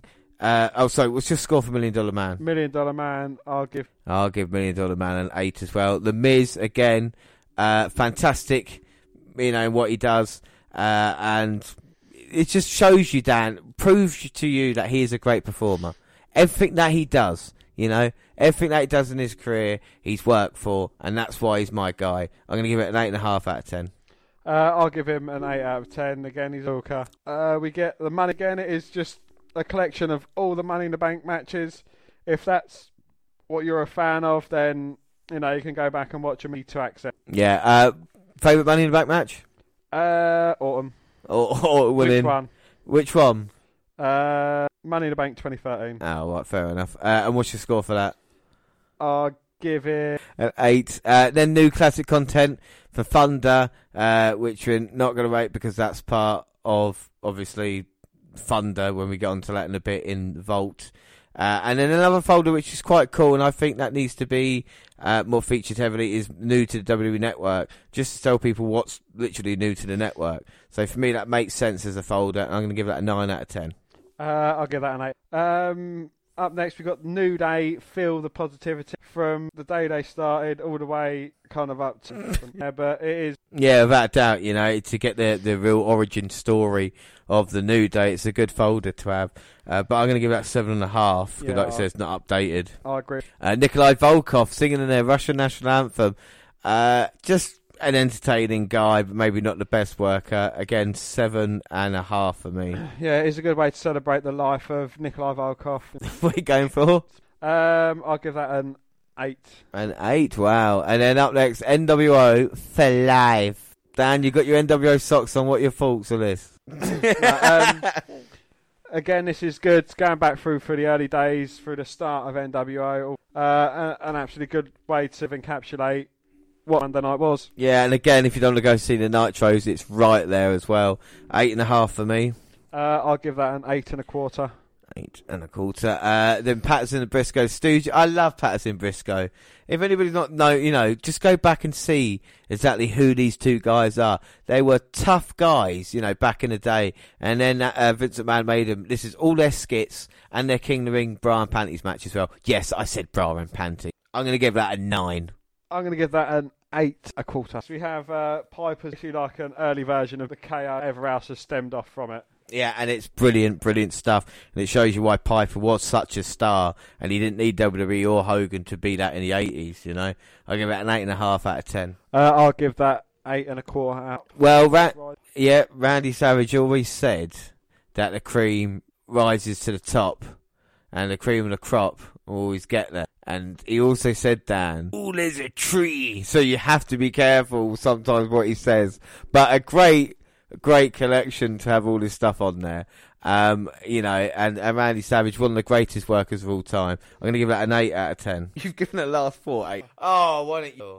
The next 4 collector one, it is Raw 25 year 100 all the way down. Do you know what the number one moment was? The number one moment was... Yeah, Beer Bath, which we watched recently on WWE versus WCW. You know what the 100... what was... Oh, wow, Hugh Jackman. So, what was your score out of 10 for that? It is a good, fun way of going through it. Yeah, we might not agree with the order of some of the lists, but it is some way. I'm going to give that a 9. Yeah, no, that's good. I'm going to give that an 8.75 out of 10. Up next, Razor Ramon oozing mature. Talking about just Razor Ramon and what he was up to. Of course, in the Intercontinental title run. Never really had main event success in WWF or WCW, but another great wrestler. Absolutely, yeah. I'll give that 7.75. 7.75. I'm going to give that an 8 out of 10.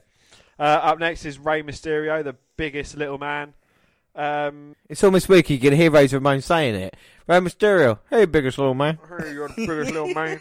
Yeah, this goes back to his earliest beginnings in WCW. A young Rey Mysterio Jr. You see him getting unmasked, and then you see him come into the WWE. Absolutely brilliant career. Definite huge highlight reel for him as well. I'll give that an 8 out of 10. I'm going to give it an 8.5 because I think we're going to look back in 10 or 15 years and think how good Mysterio actually was. And he is fantastic. You look at his early days, how good he is. And another one, Ric Flair. Again, is it because he's been around for too long that he outstayed his welcome? But the impact of Ric Flair, 2 here, one when he came back, and then one about his early days. There's no denying Ric Flair's one of the greatest wrestlers of all time, but did his second run damage it, Dan, We had some good memorable moments, it was mainly for being part of Evolution and being in Triple H's corner majority of the time. Had some very good matches when he came back, especially against Shawn Michaels. And again, you can go back through there and have a look.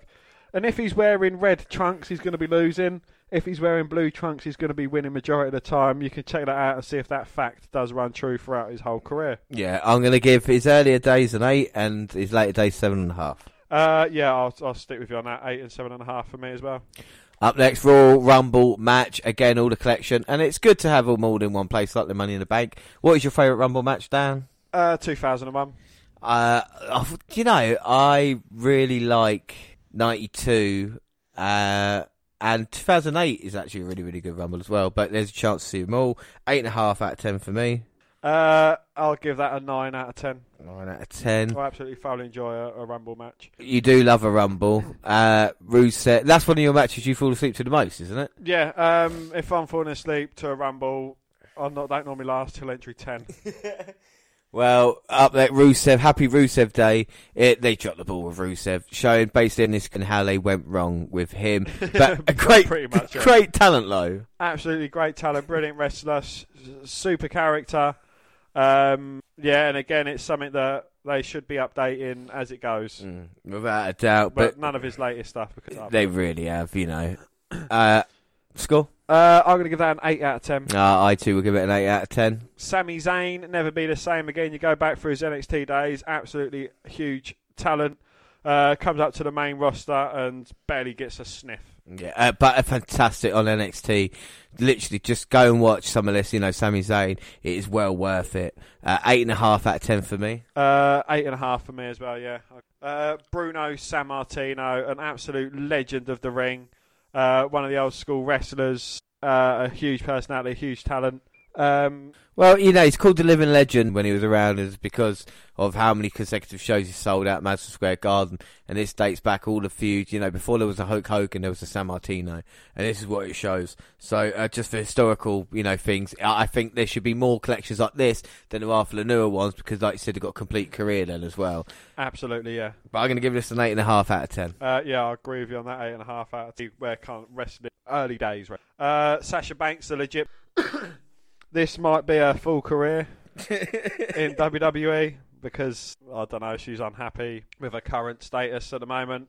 But again, someone you go back and have a look at her through NXT, we certainly rated her very high. James, You absolutely love Sasha Banks. I remember your early comments on her saying she wrestles like a man, which is a huge compliment. You go back all the way to 2012 and see her early stuff.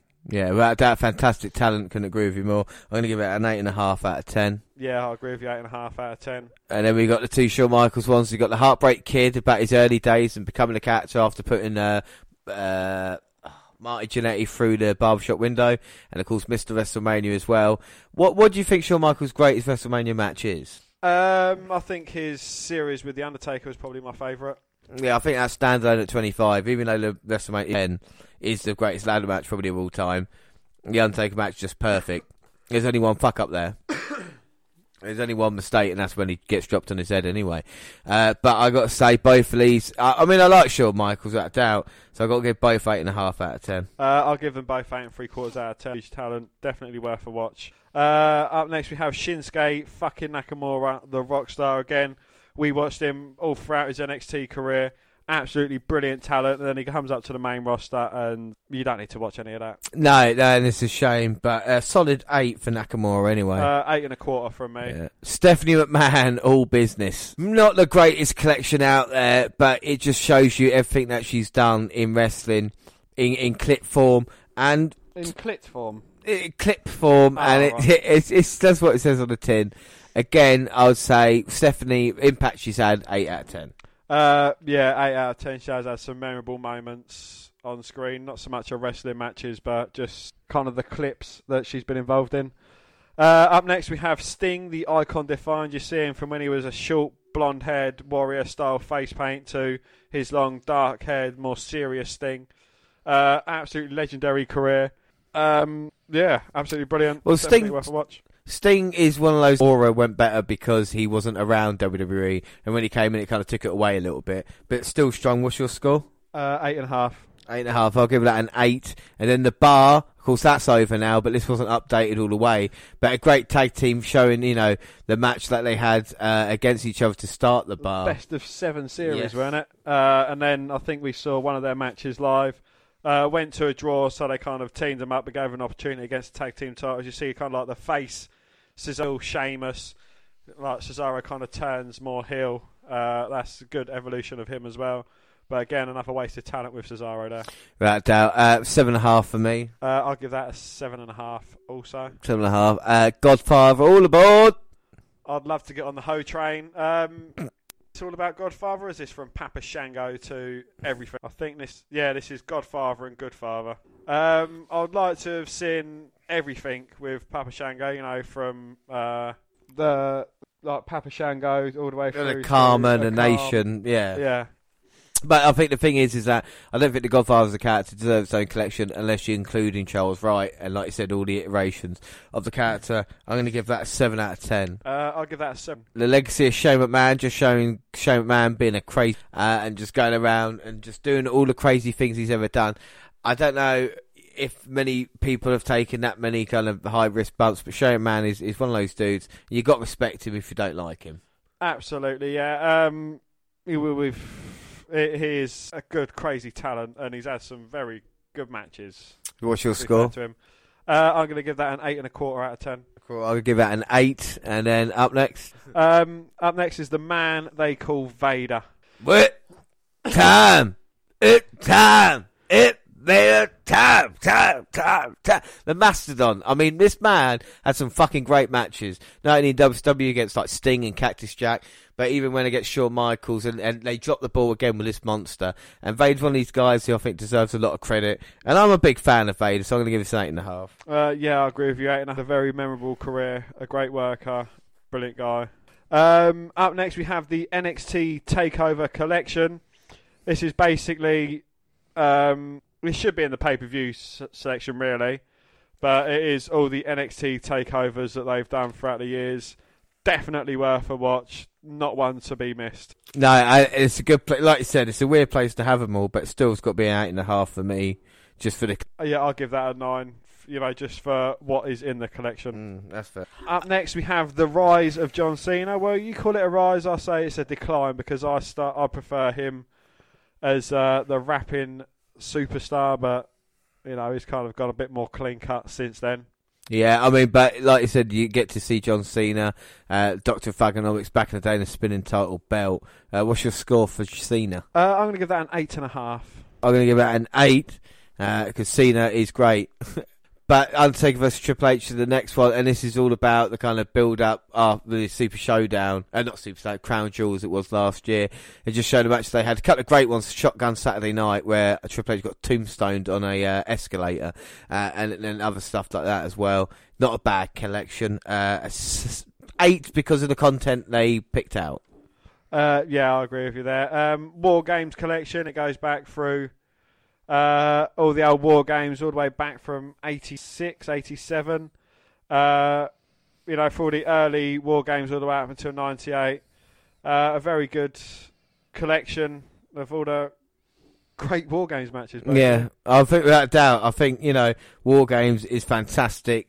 I know you weren't a huge fan, but I mean, you know, there's some stuff that really, really good. I'm going to give it a 9 out of 10. I'm going to give that an 8.5. And then we've got TLC tag teams. This is basically looking at all the tag teams involved in TLC and the matches. And it's just a great place to have them all. This is just a collection of the Hardys, Dudleys, and Edge and Christian. You know, throughout all their amazing moments and matches, absolutely memorable times. What's your score? I'm going to give that an 8 3/4. 8 3/4. I'm going to give that an 8.5. Then the Free Face of the Foley. These collections are quite good, the ones we've seen recently. Like the Free Face Foley, another one that if no one's not sure of the character, you can just have a quick, you know, catch up of Cactus Jack, Dude Love, and Mankind. So I've got to get this another 8.5 out of 10. Yeah, I'll give that an 8.5 out of 10 as well. Tribute to the troops. This is like a glorified house show that they do in front of the troops. Started way back in 2003. They do one every year. It's weird that it's here and it's not elsewhere. You know, like the Hall of Fame. Do you know what I mean? Like, yeah. That should be on like original shows, and then people can see, or in ring maybe. You know, tribute to the troops. But again, it's a good thing to have on the network, and that's why the network's there for, to add programs like this. So I'm going to give that an 8.5. I'm going to give that an 8 out of 10. Trish and Lita Evolution. This is all about Trish and Lita. Yeah, it was building up towards Evolution, and the women's only pay-per-view, and it's all about their kind of history they had. Were Trish and Lita really the kind of trendsetters back in the day during the Attitude Era, Dan?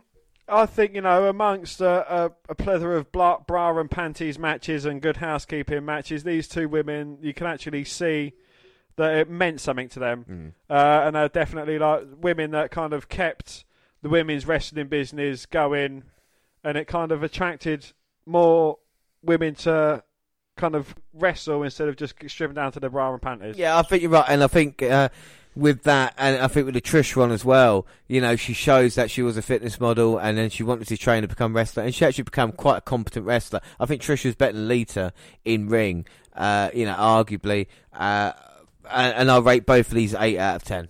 Yeah, I agree with you on that one. Undertaker, Dawn of the Dead Man. This is the early career of The Undertaker, going back from 1990 up until mid to late 90s. Yeah, I mean, you know, the kind of stuff that we watch too much of on episode 25, this is here.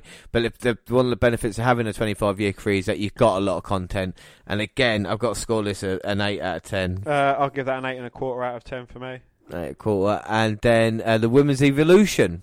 Yes, again, going towards the women's only pay-per-view, it goes through all the way from 1989 with a Fabulous Moolah and Kitty Adams, all the way up until the Women's Evolution pay-per-view, Ronda Rousey at WrestleMania.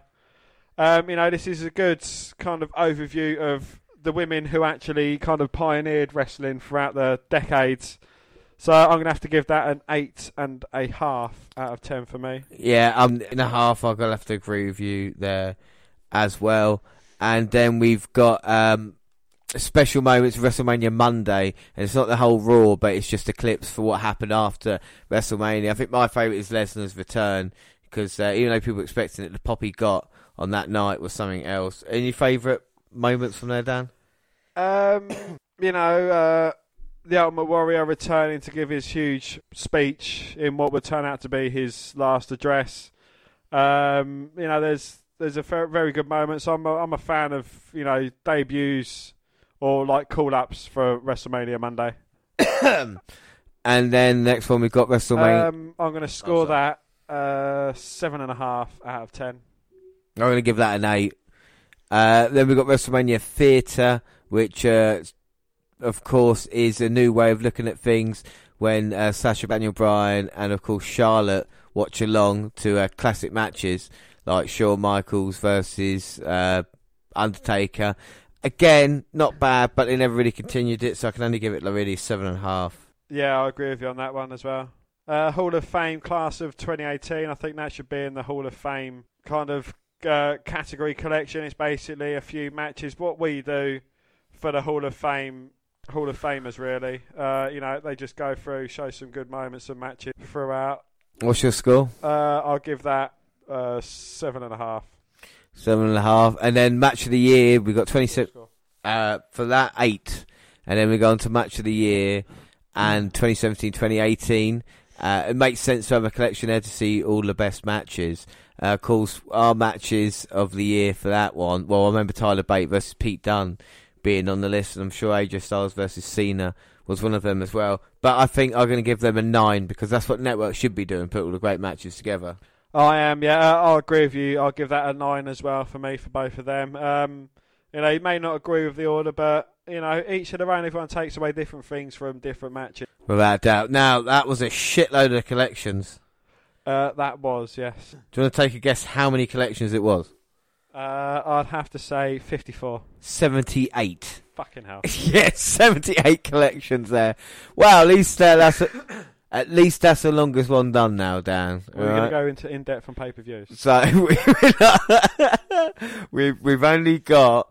Well, let's first off, after 78, let's just pick what's our favourite collections. Well, Dan, you scored Oscar Collection 9, Bobby Heenan 9, the Shield one as well, NXT Takeovers as a collection, Rumble matches, Mean Gene Okerlund. It says a lot about you, this list. And that was your 9s, and your matches of the year as well. So out of them ones, what are you going to pick as your favourite collection? I'd have to go with, let me tell you something. So Mean Gene's your favourite. So collections, what would we like to see added to collection, James? A bit more sense alphabetically, or just... I think the network needs a little bit more better on the search function. I think we talk about ways of improving, and I think the collections could help there by putting them in the stuff in the wrong order. If you were allowed to kind of have an edit tool and fiddle about with the network the way you see fit, I think that would be a cool option. Do you know what I mean? As opposed to content, what do you reckon, Dan? Well, collections, I think they need a Randy Orton collection. They haven't got one of them in there, but obviously, his legendary career is still going. Probably like a WWE Championship collection and a heavyweight champion through all the times that title's, something like that would also be good. Yeah, your edit function's great, and again, there's a few that I could just remove from here and it wouldn't really bother me. Yeah, exactly. So what is your score for collections out of 10? I'm going to have to go with 8. You? I am going to go for 8 as well. I think collections, there could be a bit more work done, but it is a lot of fun, I feel, but not as good as original shows. All right, Dan, so that's 2 down, 3 to go. It's like Crystal Maze. Da-dun-dun-dun-dun-dun. Dun-dun. Let's get pay-per-view out of the way. All right, let's get pay-per-views out of the way. So this is when the network first launched. The biggest deal was to have WWE, every single WWE, ECW, and WCW pay-per-view on the network. And in part, that's true. There were a couple of things that aren't right, but I'll get onto that in just a second. So, where do you want to start off in pay-per-views, Dan? We start off with Extreme Championship Wrestling, ECW. Yeah, ECW. Now, Dan, how many ECW pay-per-views have you seen? Not many. Alright, so the thing with ECW pay-per-views, like you said, it didn't run for long, and there were a lot more ECW pay-per-views before it actually become pay-per-views, and ECW and WWE Network, to their credit, have added some. So like CyberSlam 96 wasn't actually the official pay-per-view. You've got like November to Remember 1995 as well.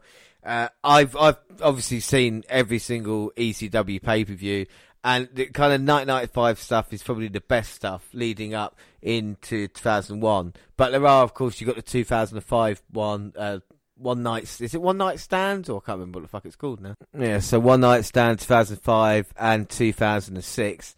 And again, ECW, it said did what it said on the tin. So if out of all the pay-per-views that you're going to select, ECW probably be last on your list? Yeah. And what are the reasonings? I don't know. I wasn't a huge fan of ECW. It's not my kind of thing. Yeah, you know, they had a few good wrestlers: Tommy Dreamer, Rob Van Dam, Sabu, and so on and so forth. You know, it's quite samey. You know, too much of an experience. Whereas WWE, they kind of had it as one pay-per-view a year. You know, it was an Extreme Rules type thing, which was, you know, plenty for me. Yeah, I mean. Like I said, with the ECW and Extreme style, I think a lot of it suffers even in the 2000s from kind of being just losing all their top talent. You know, people like the Dudleys and Taz who went on to WWE, and it kind of wasn't the same thing until, you know, they did have fans up until going out of business, but, you know, evidently it wasn't enough. Sometimes, I think when I was younger, I preferred ECW, like the kind of blood and guts, until now, because I used to watch like kind of a lot of hardcore stuff. You know, even like the kind of Mick Foley, you know, with the Japanese death matches and stuff, trying to sort that out. And now it's kind of more kind of chain wrestling. I don't know if it's just because I've matured a little bit. Yeah. But I do rate ECW. Some of the ECW stuff pay-per-views are really, really good. But a company that can have just incredible, like WWE champion or pay-per-views in a row, was barely a C player. But, you know, whatever. They had theirs, didn't they? Well, yeah, but the problem is with that, I think Mike Awesome was a champion, and then WWE tried to bought him out of the contract for there, and they kind of just kept losing people all the time, and they didn't have anybody to replace them. But I rate ECW, and for pay-per-views to have every single one there, even though there are a few that I wouldn't mind adding from 1994 and 1995 as well, I'm still going to give it a strong score. I'm still going to give it 8.5 out of 10. I'm going to give it a 7.5 out of 10 for me. Now, might be a silly question, but have you actually got a favourite ECW pay-per-view? I haven't, no. So, I'm just going to say, if anybody wants to go back and watch ECW, the best one probably was One Night Stand in 2005. June 12, 2005, because that was when Heyman was allowed to be ECW for that one last time. Anything afterwards is Vince McMahon's hands on it, and I think anything before, you know, I think you just get everything that's perfect with ECW on there. WCW? Alright, let's jump south to WCW. Now, there's something romantic about going on to WCW and the pay-per-views. I don't know why, but I don't know if it's just because it's a different company, and a bit unlike ECW, because it's such a big company, and it's just nice to have a bit of different change. You know, it doesn't all look the same. I do like the variations of wrestlers they have on their pictures. When you go back through pictures, you've got Roman Reigns, Cena, you know, and it goes through. Why is there John Cena? John Cena? Great American Bash, and they've put the they put the WWE versions on it from 2004 onwards. Yeah, yeah, it is good. You know, you can go all the way back to 1983 with Ric Flair versus Harley Race, end up in a steel cage match, and Piper versus Greg the Hammer Valentine. Look at that! Look at their mutton chops. Look at fantastic. Harley Race, you know, fantastic former champion as well. And that dog collar match, you know, the amount of claret spilt in that, and you can see every single Starrcade. You know, Starrcade was older than WrestleMania, wasn't it? You know, there was a couple of great names as well for pay-per-views as well. Not only that, yeah, they've got loads. Bash at the Beach, but then they've got Chi-Town Rumble, or Greed, or Sin. Yeah, but they got stuff like, you know, Spring Stampede, which always started it. You know, and are they trying to rip off WrestleMania with Wrestle? Well, it might be, you know, it's Bunkhouse Stampede was put there as an alternative to the Royal Rumble, which was there at the same time as well. You know, Beach Blast and Battle Bowl, but Bash at the Beach had so many memorable moments as well. You know, with the NWO, and more famously, what we're going to be watching. Yeah, they did. You know, they did have their stand-up ones. Great American Bash, Slamboree, Sold Out was a good one. Halloween Havoc's a great name. Halloween Havoc, yeah. You know, and especially we've seen with the events there, we always try and watch a Halloween Havoc.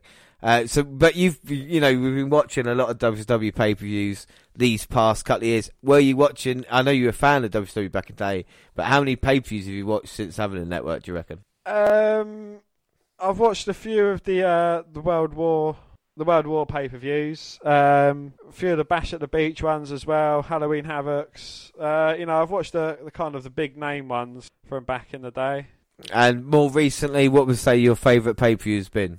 Well, my favourite WCW pay-per-view, want to pick one out that we see. I don't think it doesn't get any bigger than Starrcade 1997, where Sting versus Hogan, with all that build-up with Sting, you know, nearly a year and a half of build-up towards that match. And WWE was the biggest wrestling company in that world at the moment. And if things had gone right, like we saw what happened at WrestleMania kind of 14, with Austin having this moment, rather than what ended up happening, then, you know, therein lies WCW problem. We're seeing the decline now and watching it. But, you know, WWE it was fun. It was an alternative, wasn't it? You know, like AEW is trying to be now, WWE actually was. And we're beating WF for a long time. So I think any go back and try and watch every single WWE pay-per-view if you can, you know, because it is well worth it. It's really nice to have it right there, isn't it, you know? Absolutely, yeah. So, no favourite pay-per-view, Dan, but what is your score for pay-per-views, WCW? I'm going to give it... What did I give ECW? You get 7. I'm going to give WCW an 8.5 just for nostalgia. 8.5 for nostalgia. I'm going to give it a 9.25. I would be giving it maybe a full-on 10 if it wasn't missing some important features. There's a German pay-per-view that's not on there from 2000, which I'm not happy about. And there's also a couple of events from 98 as well from North Korea, which should be on there to complete the WCW collection. But apart from that, a 9.25. I think WCW pay-per-view is one of the first things I go to. And Tony Schiavone is much better commentator than I gave him credit for back in the day. So, what are we going to do? WWE or WWE Alternative Audio? WWE Alternative Audio is just there for different languages. We have got... No, I'm not going to list them all. There's loads of different languages. Yeah, so the commentators that we have. Yeah. That's French, Portuguese, Russian, Japanese, Spanish, German, Mandarin, Hindi, and Arabic. I think the Saudi Arabia Super Showdowns. Yeah, I think that. But I think the Spanish announcers deserve a special shout-out for the years of dedication. Yeah. All right, so WWE pay-per-view, Dan, take us away. Anything about them? Where do you want to start? Well, it goes all the way back to 1985. For WrestleMania 1, or just WrestleMania, as it were, because that's what it was.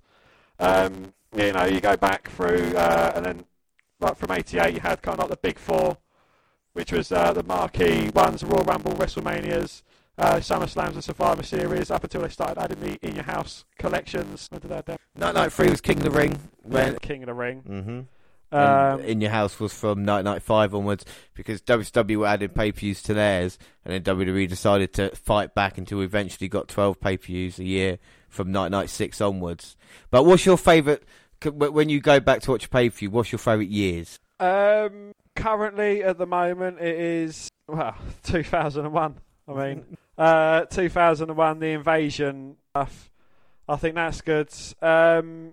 Early 2002, you know, seeing the early Eddie Guerrero stuff, and yeah, I think early 2000s for me. The Attitude Era, with that being involved. I think that's a fair place to start. I mean, there's just so much that you could watch, and even if you fancied watch pay-per-views along with Raw and SmackDown, then you have to kind of tune it in that way as well. But anything is possible. You've got most WWE pay-per-views on there as well. What's your favourite pay-per-view name? Royal Rumble. Royal Rumble. I think I always like Bad Blood. I don't know what it is about that. It's one of the very first VHSs I bought, but I think Bad Blood quite a cool name to have. I remember that in 1997. I do like I like the Backlash name, Armageddon. None of them ones are all shit. No, Capital Punishment is like Breaking Point's awful. Clash of Champions is quite enjoyable. The champions from each brand going against each other. Fastlane again, Fatal 4-Way. That's a good kind of stipulation style one. Great Balls of Fire. No. I did enjoy the In Your House style ones as well, but they weren't really leading anywhere. They was just kind of like It was like I remember like In Your House, Beware of Dog. Yeah. Which is always my kind of favourite ones. I one of the things I hope they wish they bring King of the Ring. It's one of these things that can be used as such an effective tool to build talent, and it's just not working. And like I said, it's just so many names throughout the years with certain things, but. When you talk about your kind of favourite pay-per-views as well, there's just so many of them. But what out of every pay-per-view show or pay-per-view name, do you think you've seen more Rumbles than anything else? It'd either be a toss-up between Rumbles or WrestleMania. And what one would be if you had to pick out maybe 3, WrestleMania or Rumble? If I was going to go back and watch 3 WrestleManias, the ones I've probably seen the most would be 9, obviously. 17 and 20, I suppose. So, I mean, this is the thing with WrestleMania. I mean, 17 is always going to have a very special place in my heart. I do think that is the greatest pay-per-view of all time, bar none. When it comes to picking one, I think that's the one. But when you've got so many, there are so many great ones. Like 2002 is a great time. The Vengeance 2002 with a triple threat match between Angle, Taker, and The Rock. Just a fantastic thing, And there are so many other moments to just sit back. And another thing that doesn't get mentioned a lot, when you put a Royal Rumble on or a SummerSlam, and one of the things I do enjoy, they bleed into the other one. Yeah. One thing that I wish they would do is if you go onto a year, you could literally go through the year like Raw, SmackDown, pay-per-view. You could go through kind of like the year in order as opposed to having to go to this Raw, then go to that SmackDown, then go to that Raw, SmackDown pay-per-view. Well, sometimes I find it fun if I'm falling asleep during WrestleMania 4 to wake up during WrestleMania 7. I always kind of find that, yeah. So I quite like that. But sometimes if I've been watching like WWE stuff from like 95 recently, and at the end of it, if I fall asleep during like the Great American Bash 95, I'm going to wake up during Great American Bash 97, as opposed to a little ways full down the Brawl line. 95. Do you know what I mean? Yeah. Like, I wouldn't mind it. Go through, but I'm sure there's ways if you can, work it a little bit. I'm sure there's ways of doing it. But that's kind of my pay-per-view at the moment. It's been like just anything from WCW. With WWE stuff, not really gone back recently. I think it's because we're watching the Attitude Era now, and that's probably I don't say it's the best time of pay-per-view, but it's pretty close, isn't it? Well, again, for me, if I'm going to go back and watch pay-per-views, Invasion's a good one for me. I like the kind of way that plays out, and then I'll play that on to something like Survivor Series 2001 as well. But again, there's so many favourites, so many ones I've gone through back and watched and rewatched. I have to admit though that probably anything from the last 4 years, I don't think I've gone back and rewatched. No, I've not. No, I really haven't watched anything else. I'm not. I might have rewatched an old Rumble or half of WrestleMania, but nothing in its entirety. Yeah. But there are so many great pay-per-views. So you think WWE pay-per-views are obviously the strongest because they keep adding to them more than WCW and ECW, well, aren't they? Obviously, with ECW and WCW, they're kind of like a closed product now, whereas WWE are expanding month by month. And it's still. Do you think it's the best reason to WWE, isn't it? Yeah, Without absolutely. I used to go out and, once a week I'd probably buy myself a WWE pay-per-view, 10, 15, maybe up to £20. And this, and I'd watch it till the fucking disc just keeps jumping and it's absolutely fucked. But with this, for £10 a month, which is less than what I would spend on DVDs, you get... Without a doubt. And this is that you do get everything. There's not much missing from the pay-per-views, you know, even the kind of British ones and all the In Your House and the stuff that when I was a kid and later on, desperate to own in the collection, and now it's all here on the WWE Network. I think pay-per-views one of the strongest ones, obviously, on the network, if we were rating it out of 10. What would be your score overall on pay-per-view? On WWE? Yeah, WWE pay-per-views, yeah. WWE pay-per-views, I'll give it a 9 3/4. So a 9 3/4. That is a pretty strong score. So pay-per-views overall then, WWE, ECW and WCW included, what are you going to rate them? 8 1/4. So what's not making it hit their high level then? What on? You know, there's still some holes, as you mentioned, in the WCW and ECW content.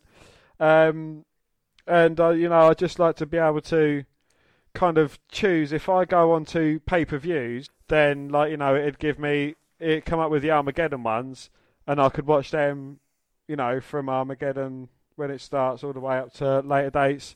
But if I go on to years, I get to watch it through the year. Yeah. As opposed to skipping from, like, backlash to backlash to backlash. Well, it's interesting to see what they could do with pay-per-views. I think there's a way, easier search function as well. I think it's something they can look at. But pay-per-views overall, for me, I've got to give a 9 out of 10. It's so strong. Like, what for WWE? Well, WWE pay-per-view, I gave 9.5 because it's basically all there with WWE pay-per-views, and a 9 out of 10 for pay-per-views overall.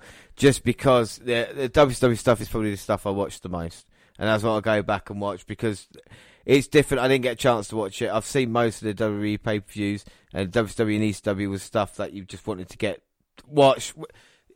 You want to watch stuff that you can't get hold of or you haven't seen that you've heard of, and it sounds better. And that's why there's a choice now on the network. And I think pay-per-views overall are one of the strongest ones that we've got. All right, so then we move on, and we've only got 2 left. 2. And it's time to go in ring. Alright, so originals, collections and pay-per-views done, so it's in ring. So there's all of the new in-ring content on the WWE Network, and the first folder is WWE Worlds Collide. Yes, this was kind of like a huge event for WrestleMania week. Well, it was over WrestleMania weekend. It started on February the 2nd, running until April the 24th. And it was just all the different worlds, Raw, SmackDown, NXT UK and 205 Live, kind of a huge crossover pay-per-view between a lot of them.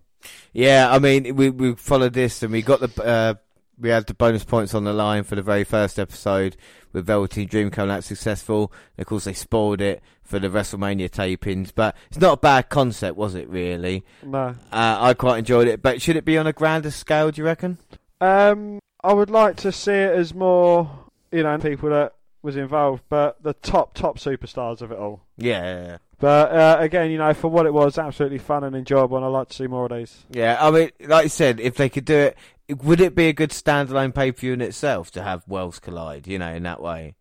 I think it would, yeah. Yeah, I think it would be better than Stomping Grounds, you know, to see, absolutely. You know, all right, let's everybody just face each other off. Might be more bragging rights, whether it is, but at least it gives the talent that weren't involved at WrestleMania a chance to be involved. So what's your score for Worlds Collide? I'm going to have to give it an 8.5. I too will give it an 8.5 as well, because there's potential, and hopefully they can add to it when they get to SummerSlam Survivor Series as well, and maybe have more competitions, you know. I think that would make a lot more sense. Next one. Next one is NXT UK. Started in October 2018. A relatively new concept. Absolutely enjoyable. It's starting to get its own kind of stories and, you know, rivalries going on throughout that as well. Thoroughly enjoy it. Without a doubt, you know, NXT UK has been a breath of fresh air on the WWE Network. And now you can see people like, you know, Walter and Pete Dunne, Piper Niven and Tony Storm week in, week out. And it's becoming better than NXT now at the moment, isn't it? You know what I mean? They're building a roster down there, and it really is getting exciting. Because, of course, we follow it every month, and there's times when, you know, NXT UK is the thing you want to watch, isn't it, you know? Yes, most definitely. It is, you know, again, it's kind of developed into its own thing. Its early episodes, you know, it was kind of finding its feet, starting rivalries and that, and now that it's kind of progressing, it is kind of like gathering size and momentum and that, and it's absolutely brilliant. Yeah, no, it is brilliant at the moment, and I recommend for anybody to go and watch it. So I'm going to give that 9.5 out of 10 at the moment. Yeah, I agree with you. 9.5 out of 10. Absolutely, definitely worth the watch. Well, another one definitely worth the watch, and something we've watched since the very beginning of the podcast, WWE NXT, and it's finally been fleshed out as well. So now we can actually go back and kind of watch the real, start of it. What NXT was before it became what we thought, which was basically a competition. And it's really funny to think that NXT was this just after ECW had gone down, and what it became now with Seth Rollins becoming the first champion, of course. They've gone through many figureheads of NXT, Dan. Who's your maybe favourite, kind of champion or figurehead that they've had throughout the time? No, it's a difficult question. I would have to go with Oscar. Oscar, that's a great shout, that is. Because you think about, Finn Balor early on, but Oscar, is she the most dominant in NXT? Oh, you have to say so, even if they keep doing their fucking things with Shayna Baszler. But is NXT as strong now as it was a few years ago? No, I think, 16, 17 and 18 was kind of its strongest, and it feels like it's kind of going a bit down here. No disrespect to some of the wrestlers on there, but it needs to restock their rankings before sending everyone up maybe a bit too quickly. Yeah, I think I agree with that. I think we've seen with the roster at the moment of trouble. But you've been recommending NXT to people, haven't you? Oh, I have, yes. My brother, he's downloaded the network onto his Xbox One. He's one of them kind of people, but he's a fan of wrestling, and yeah, I've said, look, if you want to follow a great storyline, the Gargano Ciampa storyline is the best place to go. Without a doubt, it's so much heart. It's just everything, even the Finn Balor title run, the Sami Zayn, Kevin Owens thing, told a story, even Bobby Roode and Nakamura is my favourite NXT moment of all time. And of course the takeovers are involved in this as well as the episodes of NXT. So it's probably one of the best, collections there, even though you have got the takeover collections. I don't know, to pick out a favourite NXT moment is so difficult. Dan, I can remember Nikki Cross versus Asuka, last women's standing match. There's some great moments or memorable moments. In the early days of NXT back in 2010, you used to have WWE pros go into the ring to take on NXT rookies. You've got Alberto Del Rio going on against Derek Bateman. Yeah, who became EC3. And like I said, that was kind of the start of it. But, since then, since it's become proper NXT, we've seen some great moments, Oh, absolutely. Kind of Drew McIntyre's run.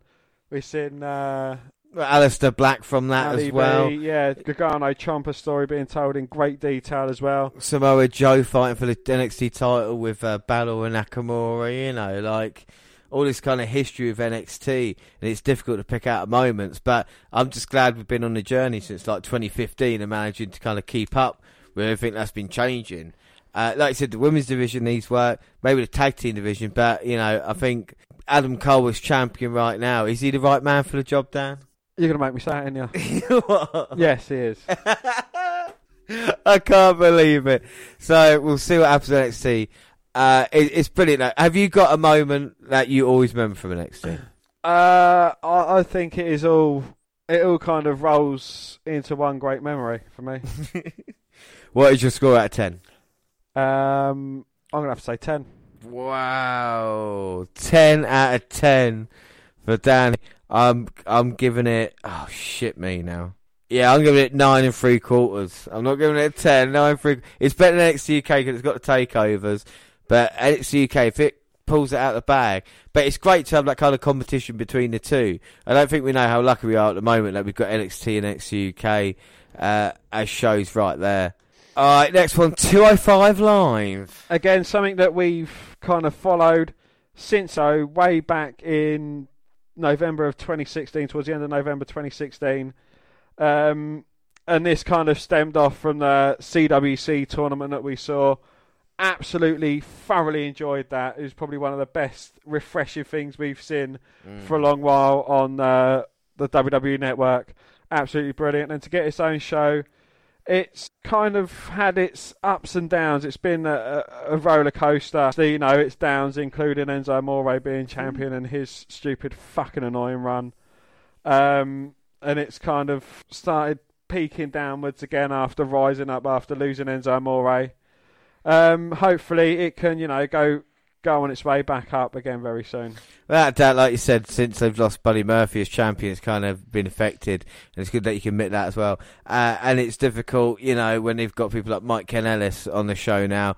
But 205 Live hasn't been treated with the same respect as NXT throughout the years, has it? It's not had its own pay-per-view. Would it have benefited from having its own show, do you reckon? Its own, kind of pay-per-view takeover?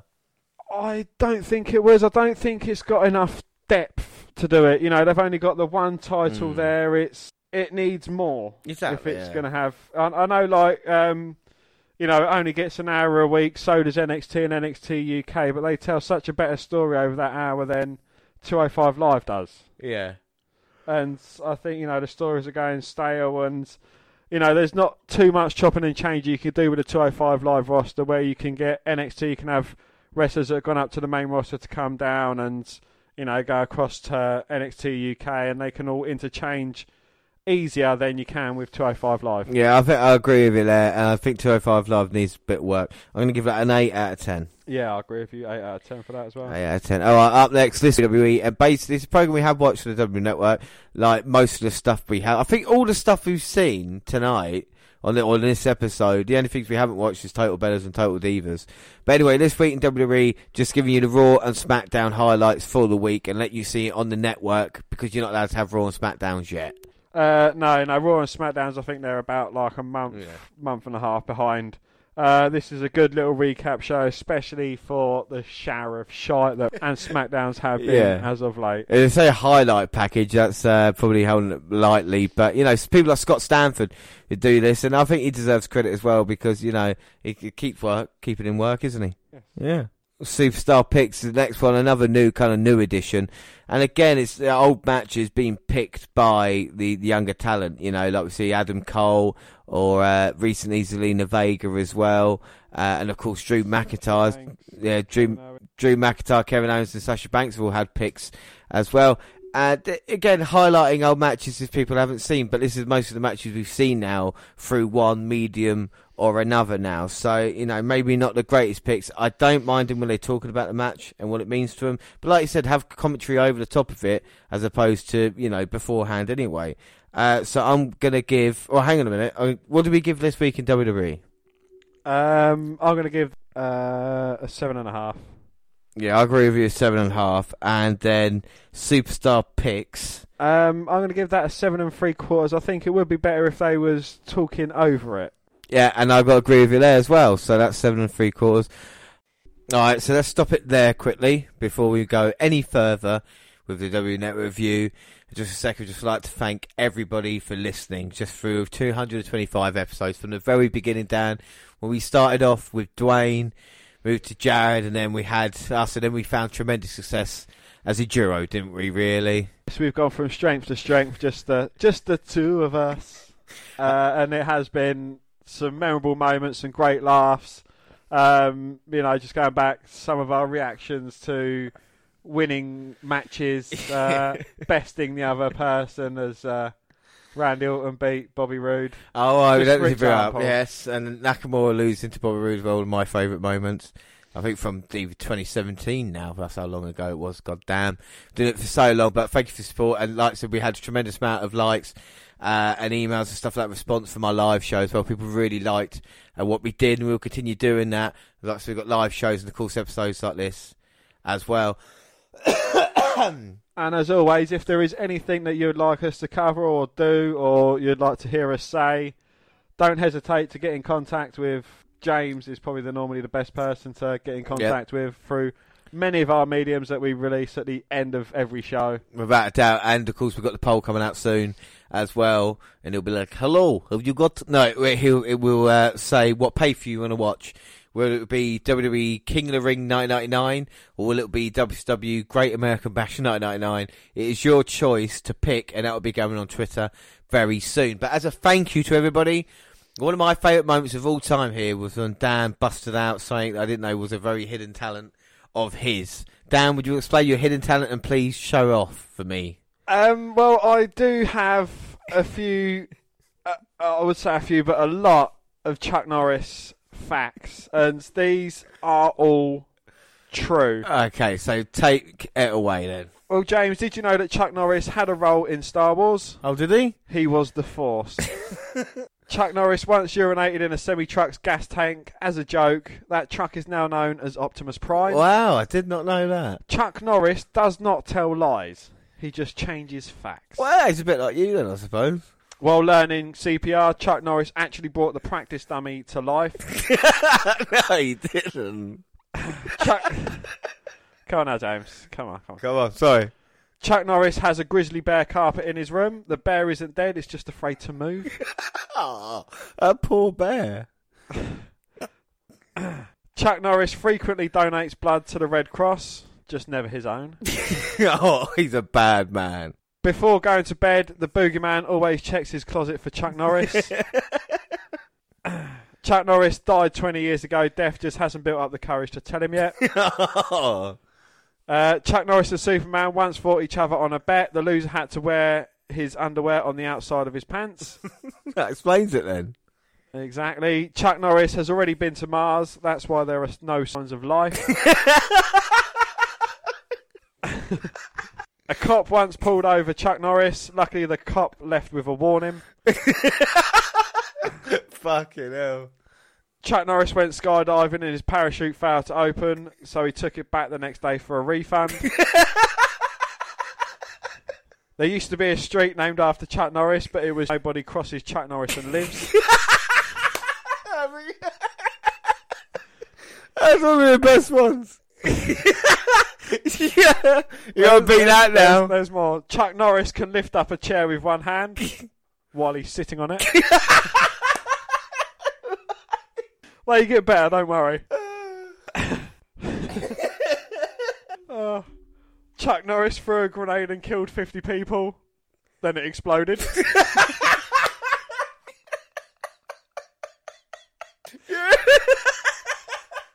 Oh, Jesus. Fucking job.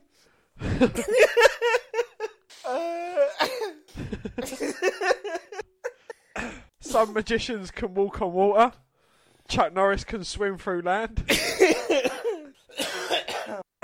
And last one, Chuck Norris does not flush the toilet. He scares the shit out of it. Hey, there we go. Oh, thank you. It's Chuck Norris. With a tear in my eye. Oh, God almighty, I tell you. Well, we try and move on the silliness of the WNL podcast to the seriousness of the WWE Network review. And we left it in ring and network exclusives. And this is, again, one of my favourite folders on the WWE Network. And it puts it in place. It's a bit of a weird place to have it, but I can understand why. Basically, it's looking at a lot of things here. So, you know, you kind of got the streak coming to an end and the reactions from it. And Brock Lesnar afterwards. You know, you've got the King of the Ring in 2015 when they kind of brought it back. And that was quite Barrett? cool. That was Wade Barrett winning that one, yeah. I've got some bam. You've got Beast for the East live July 4th. And that was kind of mini NXT, wasn't it? Because you had Balor versus Owens and Balor actually winning that one there. Yes, Brock Lesnar goes against Kofi Kingston as well in that. Yeah. Quite funnily enough. We go on. We've got live from MSG, Lesnar versus The Big Show for the first time in for the first time in over 10 years. Brock Lesnar returns to take on The Big Show. And then you've got like Roadblock, which is March 12, 2016. Ambrose battling Triple H for the world title. And Brock Lesnar facing Bray Wyatt and more. Roadblock was the one that, because of his performances here, basically Ambrose got the match with Lesnar where it was meant to be Lesnar versus Bray. And it's a weird one when you think about actually, you know, the story that it had on there. Also, you know, other stuff like the Draft Centre. And of course, one of my favourite ones is got to be the UK Championship, the first ever tournament happening in Blackpool. And of course, we all know who won that event and how great that event was. Pete Dunne versus with Tyler Bate, of course, winning that one. Yes, and the UK tournament winner faces Pete Dunne the following. Yeah, that was the following year as well. Yeah, the following year, the UK Championship tournament as well, and the UK tournament winner faces champion Pete Dunne. League of Legends is maybe something that I quite enjoyed as well because it games NXT versus WWE playing computer games. Look at Starrcade 2018 as well, the house show basically that it was. We also had halftime heat as well. That was a absolute brilliant match. Ricochet, Ali B and Velveteen Dream going against Ciampa, Gargano and Adam Cole in a huge 6-man tag. And of course, finally, we had the Shield final chapter with Dean Ambrose, of course, is in WWE, which was a kind of house show, but still, really good. What are you going to give Network exclusives? I'm going to give that 8.5 out of 10. There's such good content in there, some unmissable moments and matches as well. Yeah, I'm going to give that a 9. I think that was really, really good. Up next, marquee matches. Another idea, a bit like superstar picks as well, but these are ones picked out to kind of be really, really special, even though they're not really, you know what I mean? It's up to people to decide, but I don't see anything different. We've seen a lot of matches picked out on collections, and I just don't think there's any point to this, really, if you know what I mean. There are a few good matches, Tyler Bate and Pete Dunne, the UK tournament finale as well, a few ladder matches, a couple of Royal Rumbles in there, Cena versus Bryan, Cena versus Styles, CM Punk versus Cena versus Del Rio, and a triple threat match inside Hell in a Cell was a good match.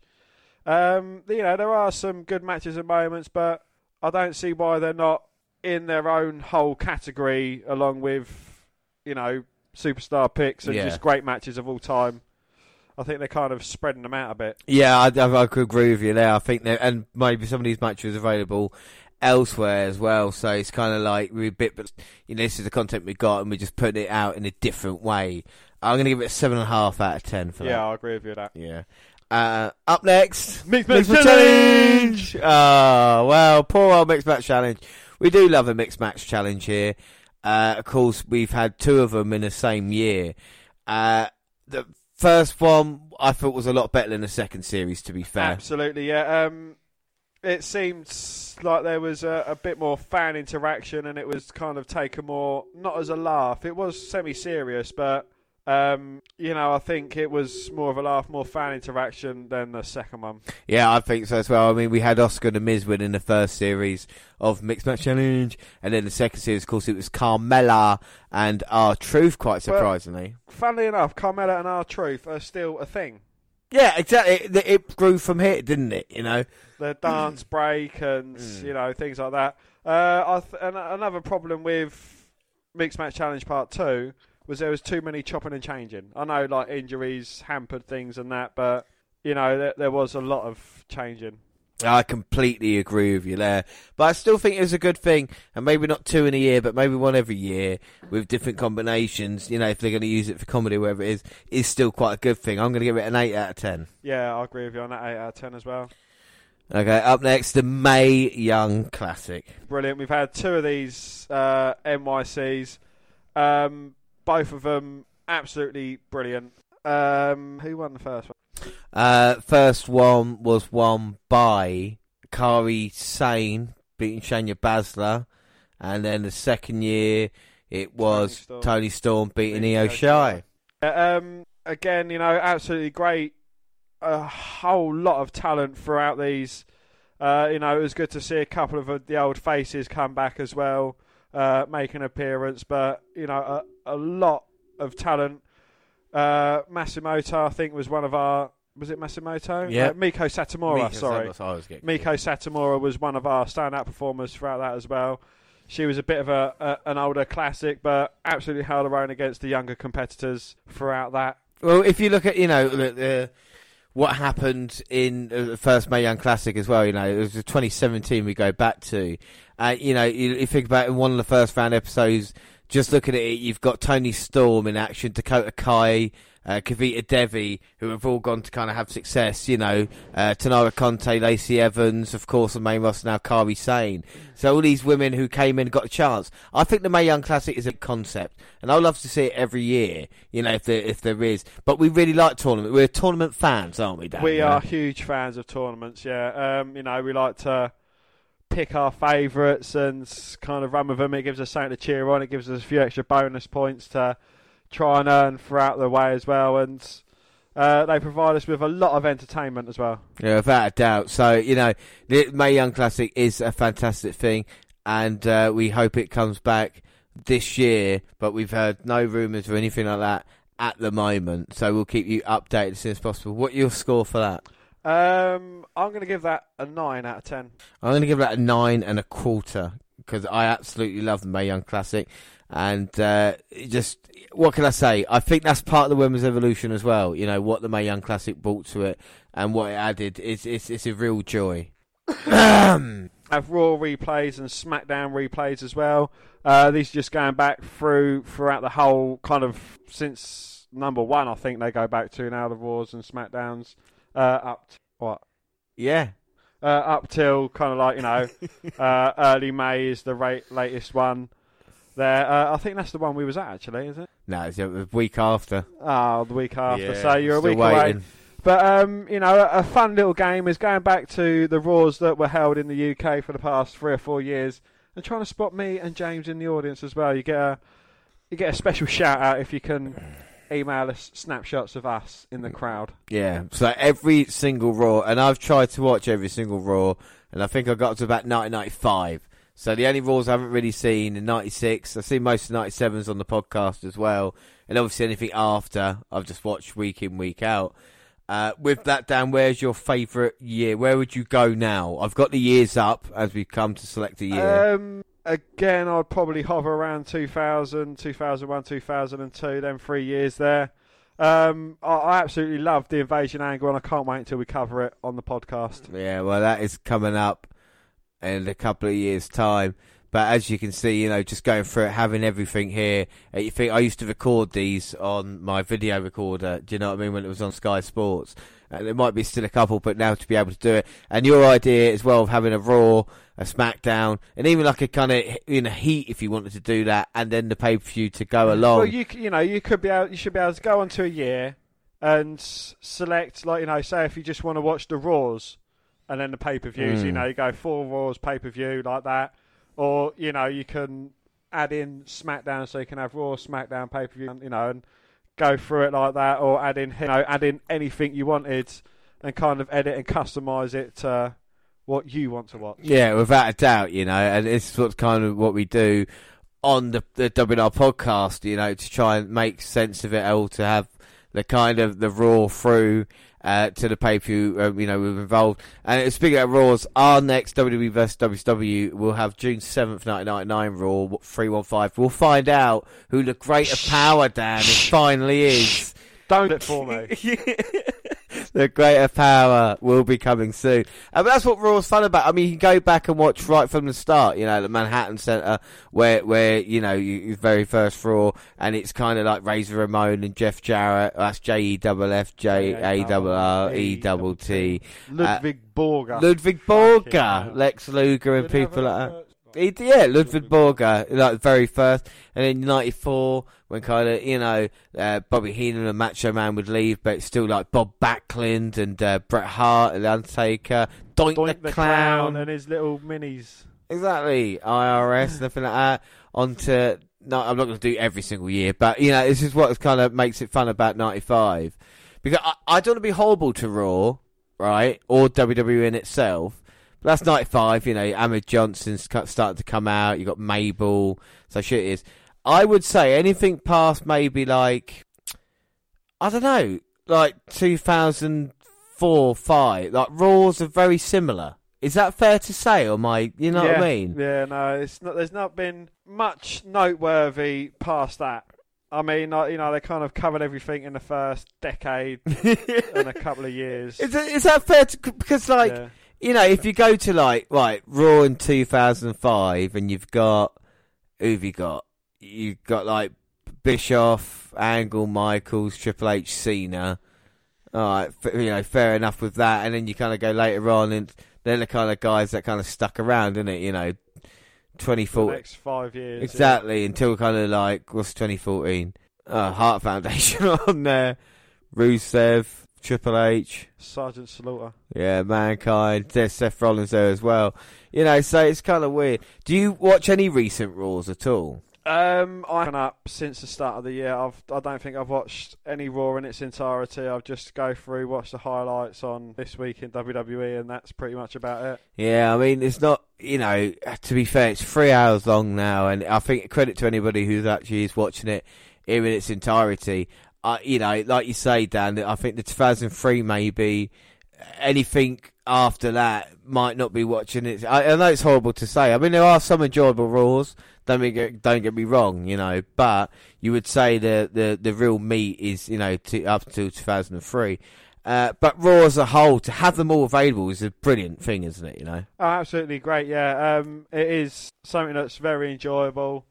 But I think they need a kick in the. Yeah, exactly. What is your score for Raws?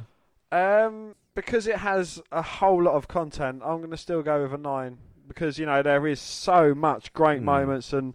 There is everything on there that you could ever want to watch on Raw. Yeah, when you consider like 1993, so it's been going for over 25 years now.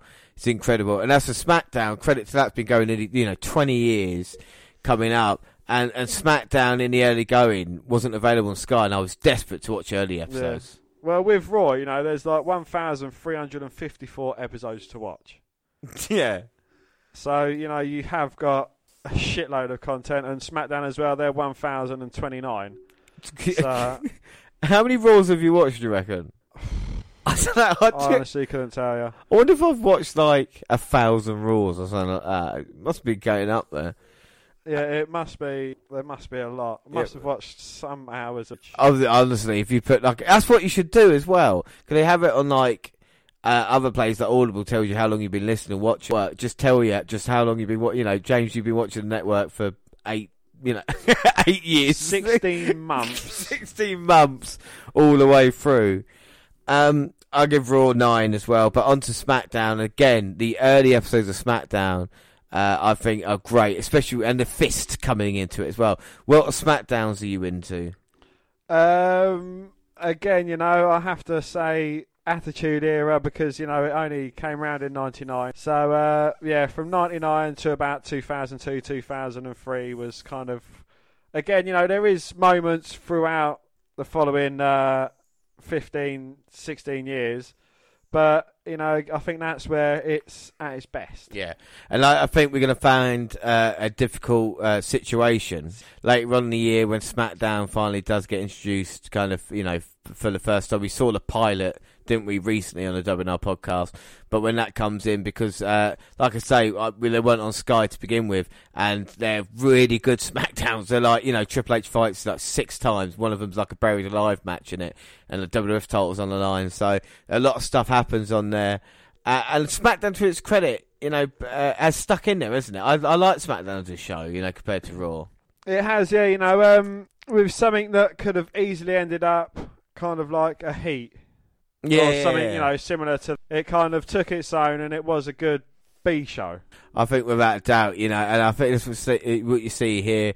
And after so many years as well, I think SmackDown still got. And I think it's the best show out of Raw and SmackDown, which is good.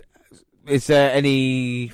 We talked about that. So, what's your score for SmackDowns then? I'm going to give it a 9.25 because it is.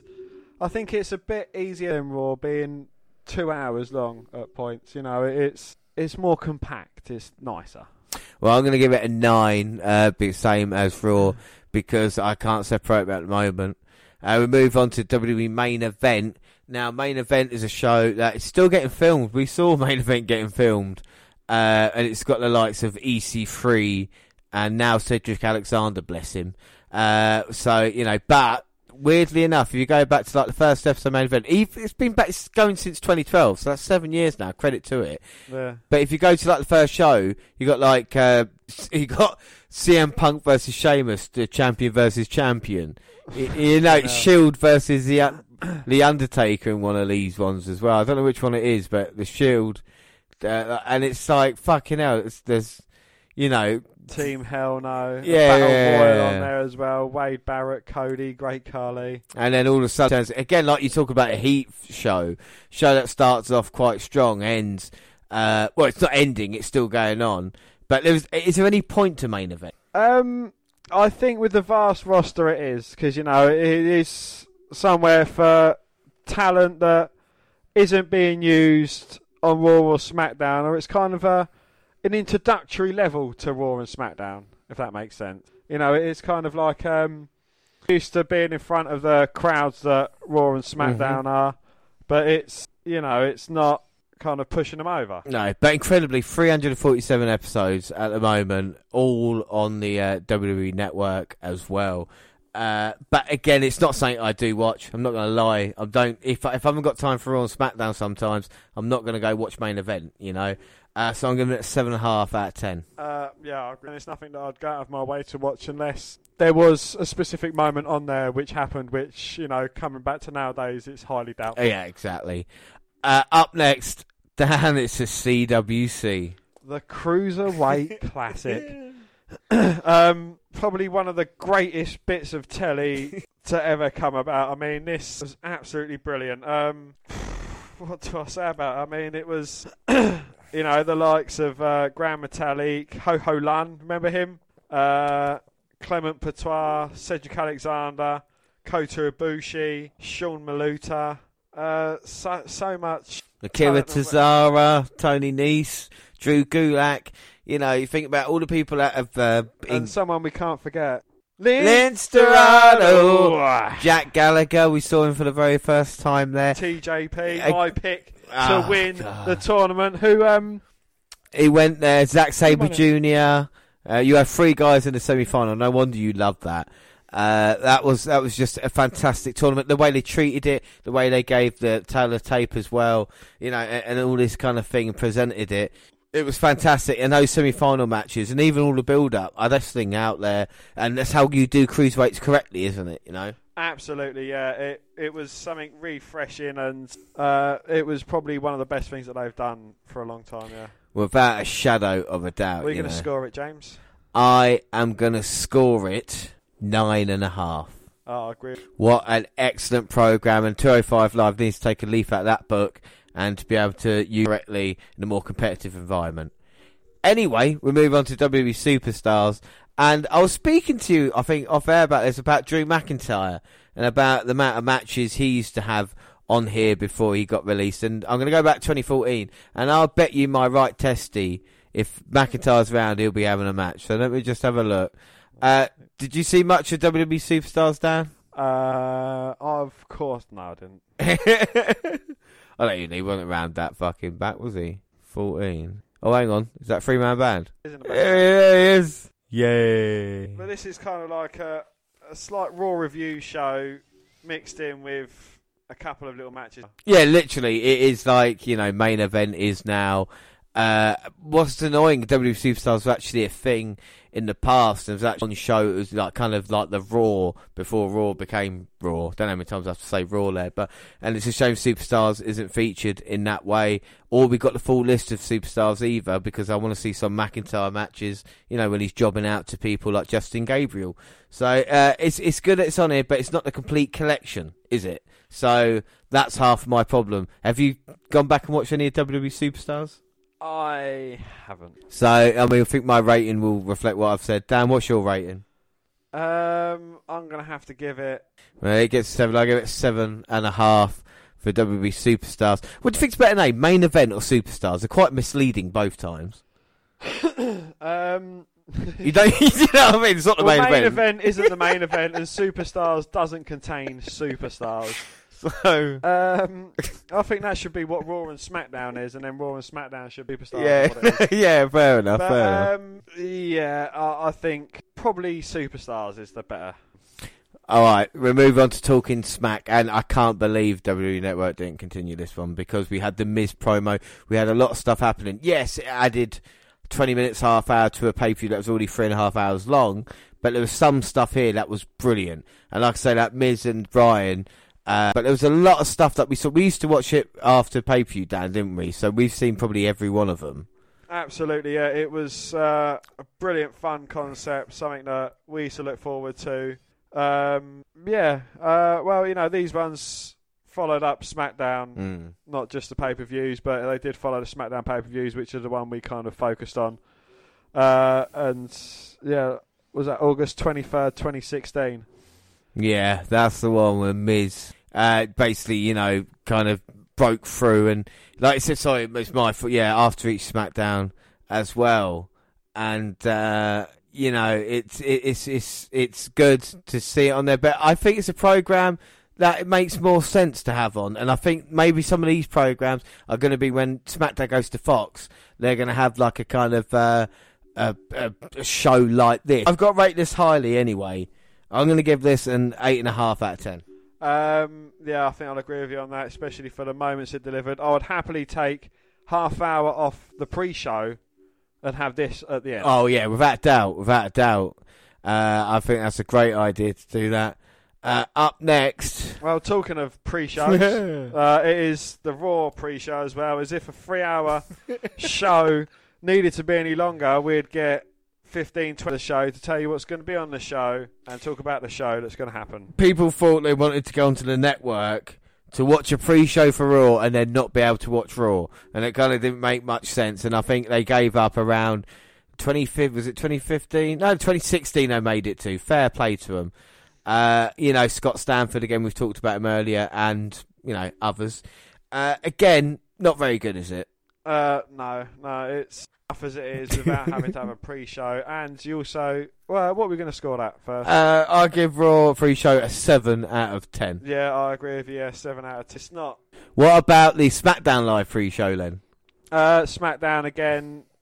I'll give it a 7 out of 10. It's nothing that I don't miss it not being around. No, without doubt. And finally, Raw Backstage Pass, and they tried this, and there's a couple of good ideas. Daniel Bryan's farewell was the last one in 2016, and you kind of have, Sting, like they do when Raw goes off the air, and have them speaking, and that's basically what it is. And a couple other interviews, and moments like this, but they kind of gave up as well. Again, 7.5, because at least it gave you a little bit more extra, if you know what I mean. 7.5 out of 10. If it would included something like the dark matches that follows after Raw, a couple of exclusive interviews, or, things that happen because they've run over time or something, that would be absolutely perfect way to have the backstage pass as well. Yeah, I completely agree with you. So there's 19 in-ring shows there that we've gone through, and Dan, your favourite was, of course, NXT with a perfect 10. And yours? And mine was NXT quarters as well, so NXT was our favourite shows, which I guess is not much surprise considering how much we do love them. The whole package out of 10? The whole package, Dan, do you want to go I'll first? Let you indulge us first. No, I don't. What was your score for?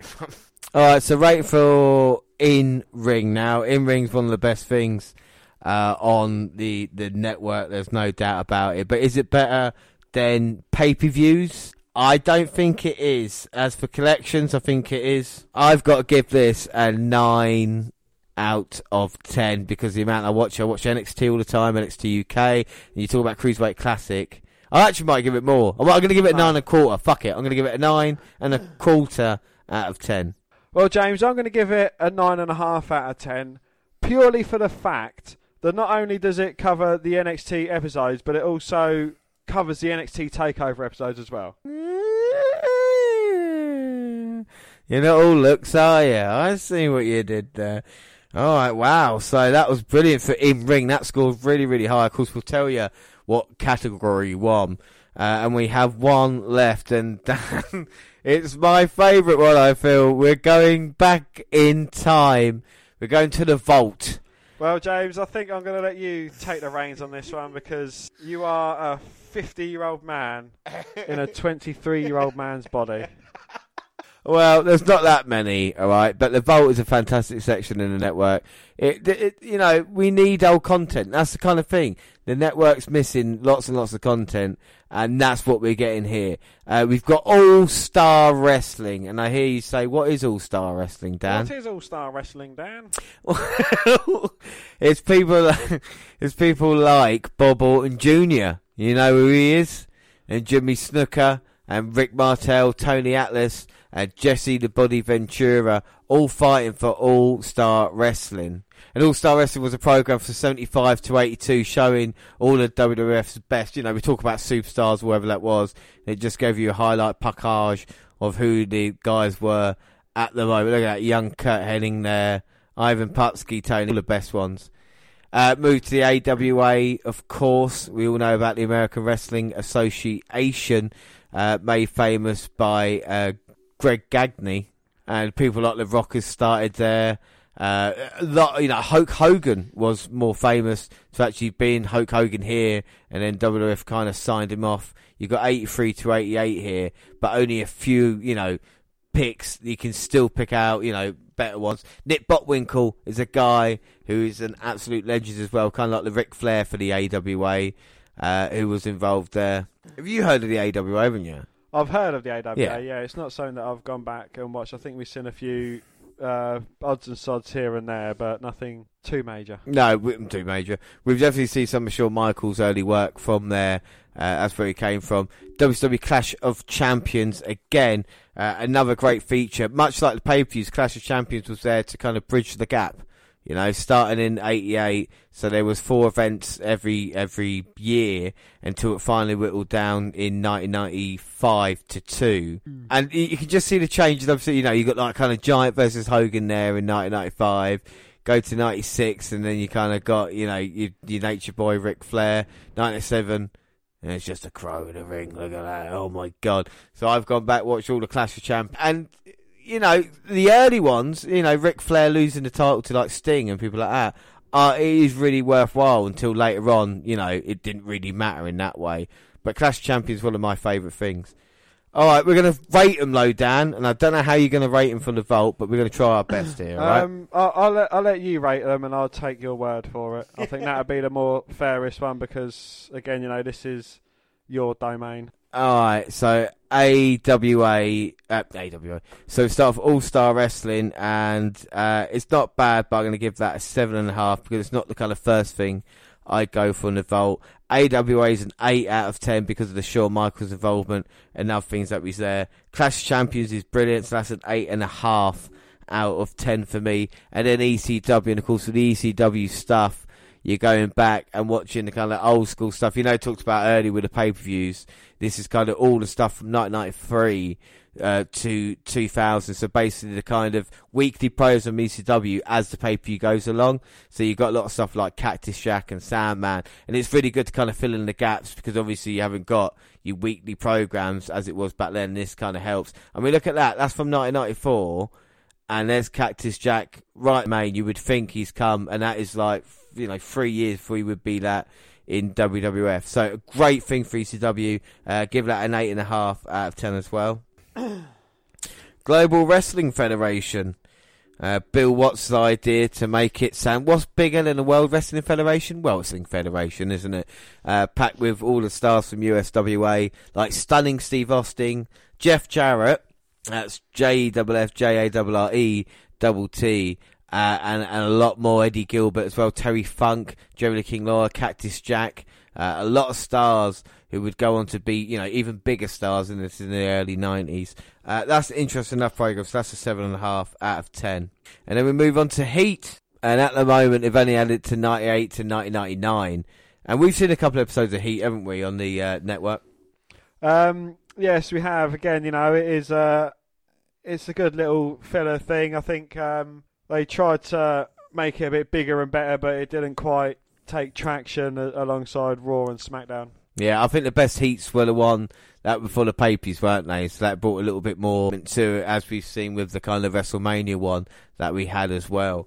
And I think, it's good to have the program even though it's not complete. So because it's not, I'm going to give that an 8 out of 10. And then WWE Home Video Classics, and it's one of my favourite little things.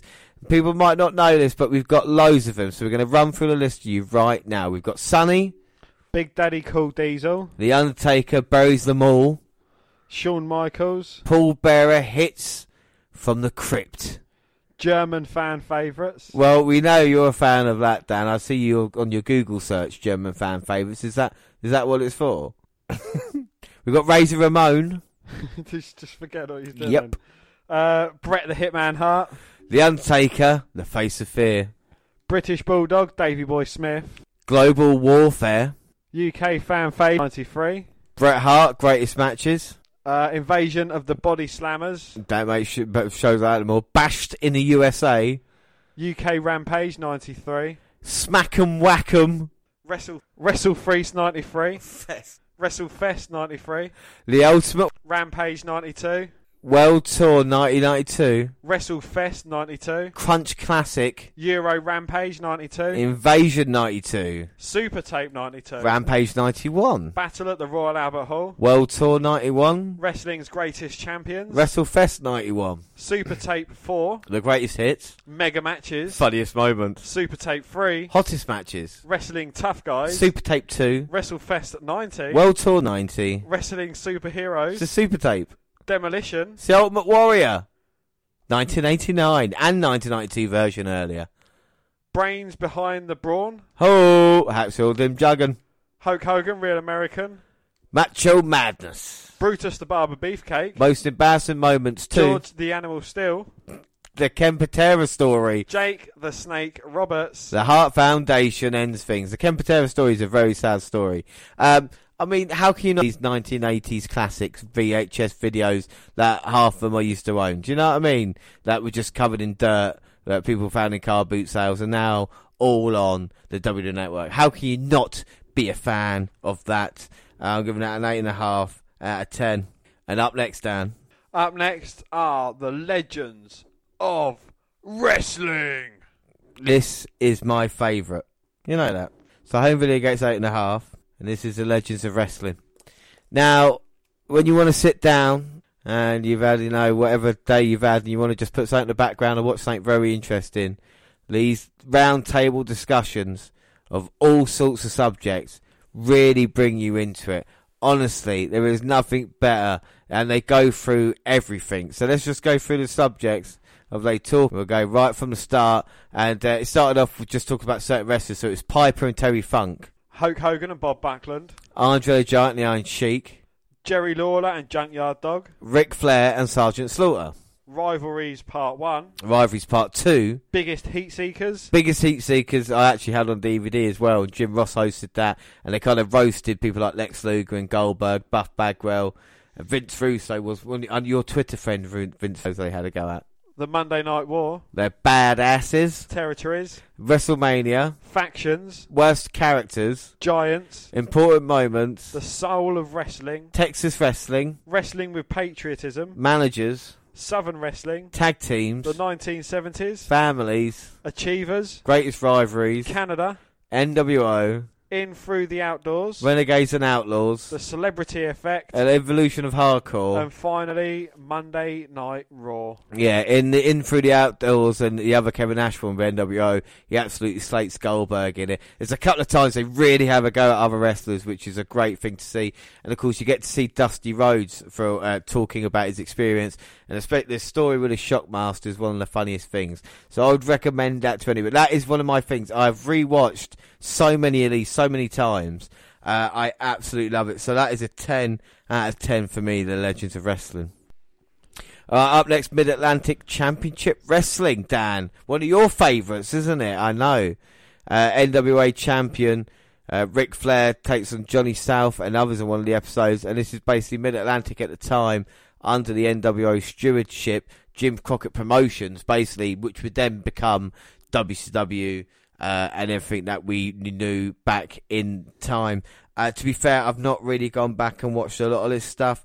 I say pre-90s with WCW, still got maybe a lot of catching up to do. But I'll give that an 8 out of 10 anyway, out of respect. And the same for Mid-South Wrestling as well.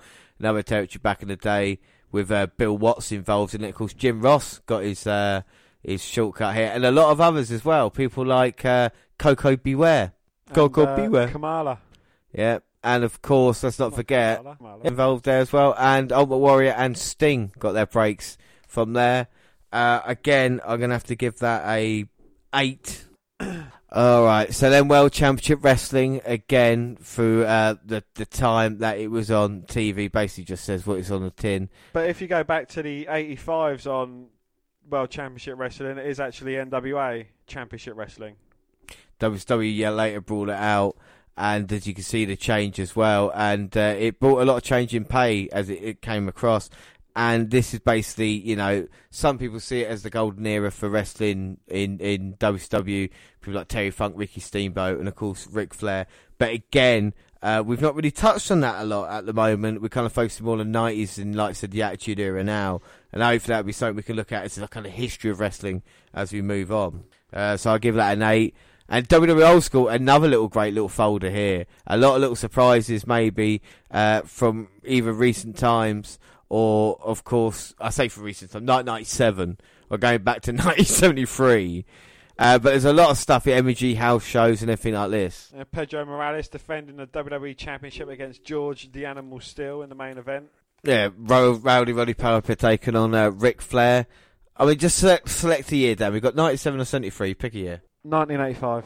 So 85, and we got the Boston Garden, and it's Ricky Steamboat versus Macho Man Randy Savage, and Bruno Sammartino versus Roddy Piper.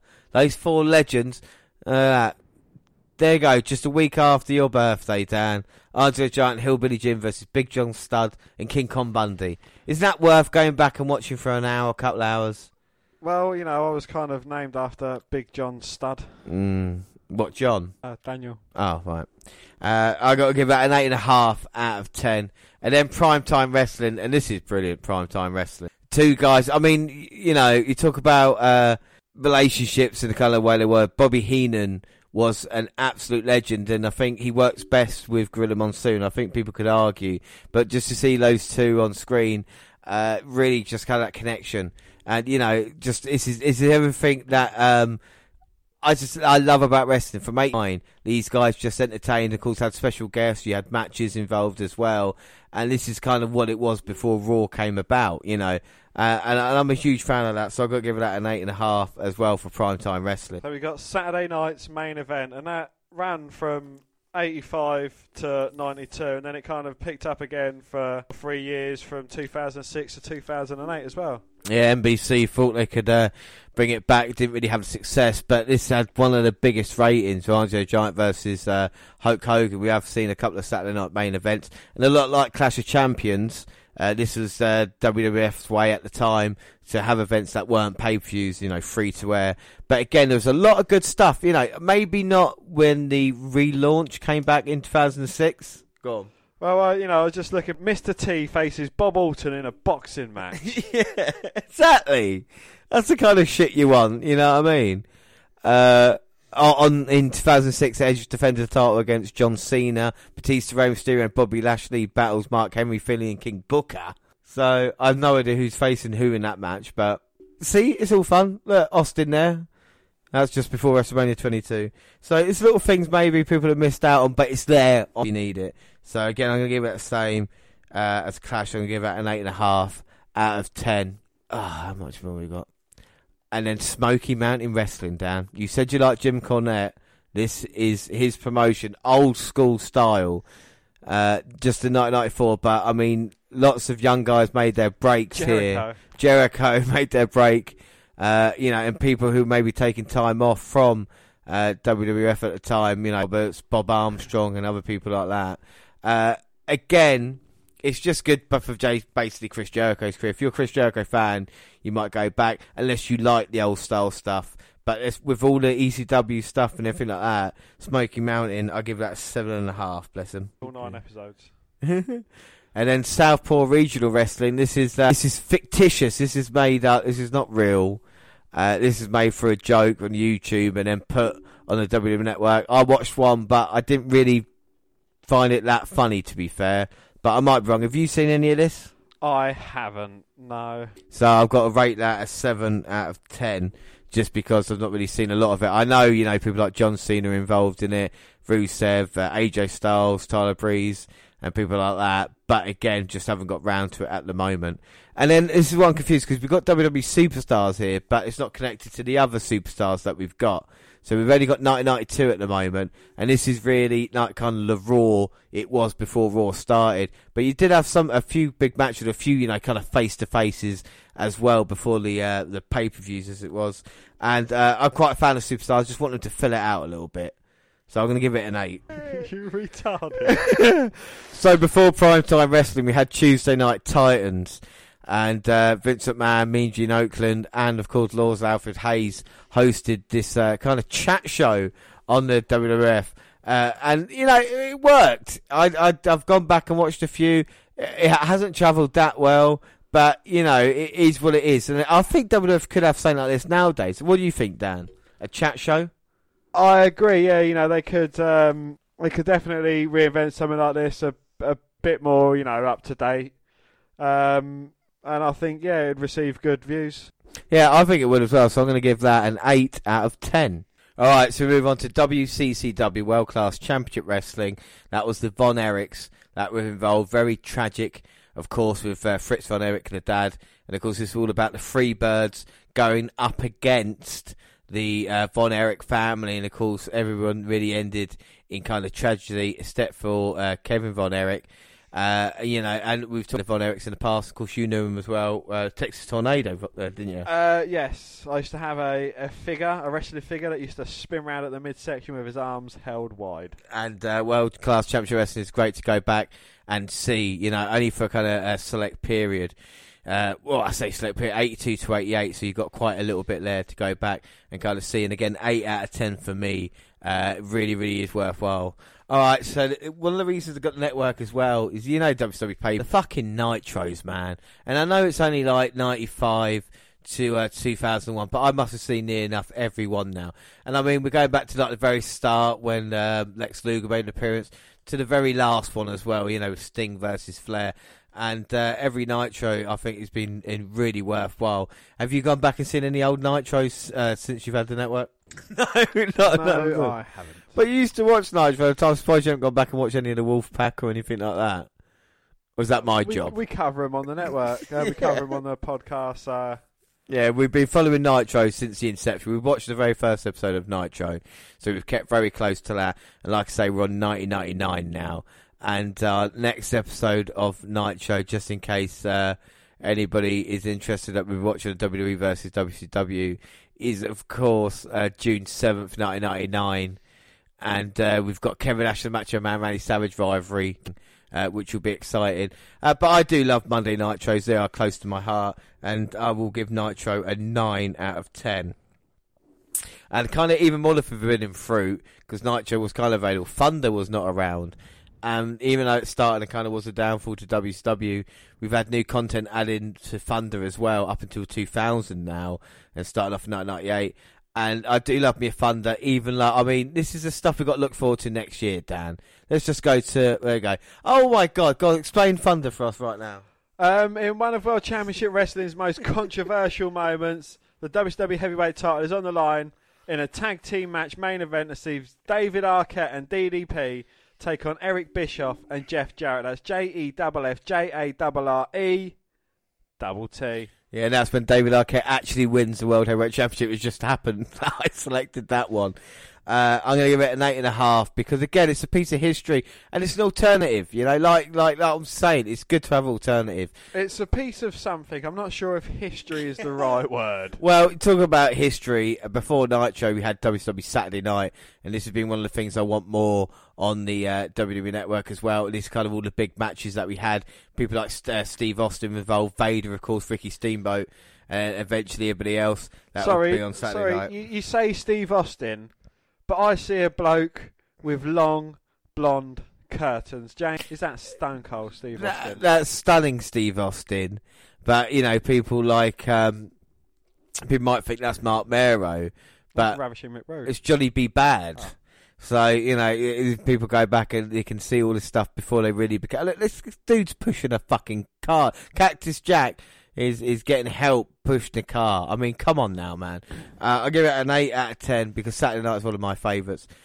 Recently added W Confidential. We cover this on the podcast. Mean Gene Oakland, Dan, presents this show. A lot of stuff from 2002, 2003. It wasn't as confidential as it really was. The best episode probably with Stone Cold Steve Austin when he walked out. McMahon absolutely slated him, and even The Rock saying like kind of dropped the ball and everything like this as well.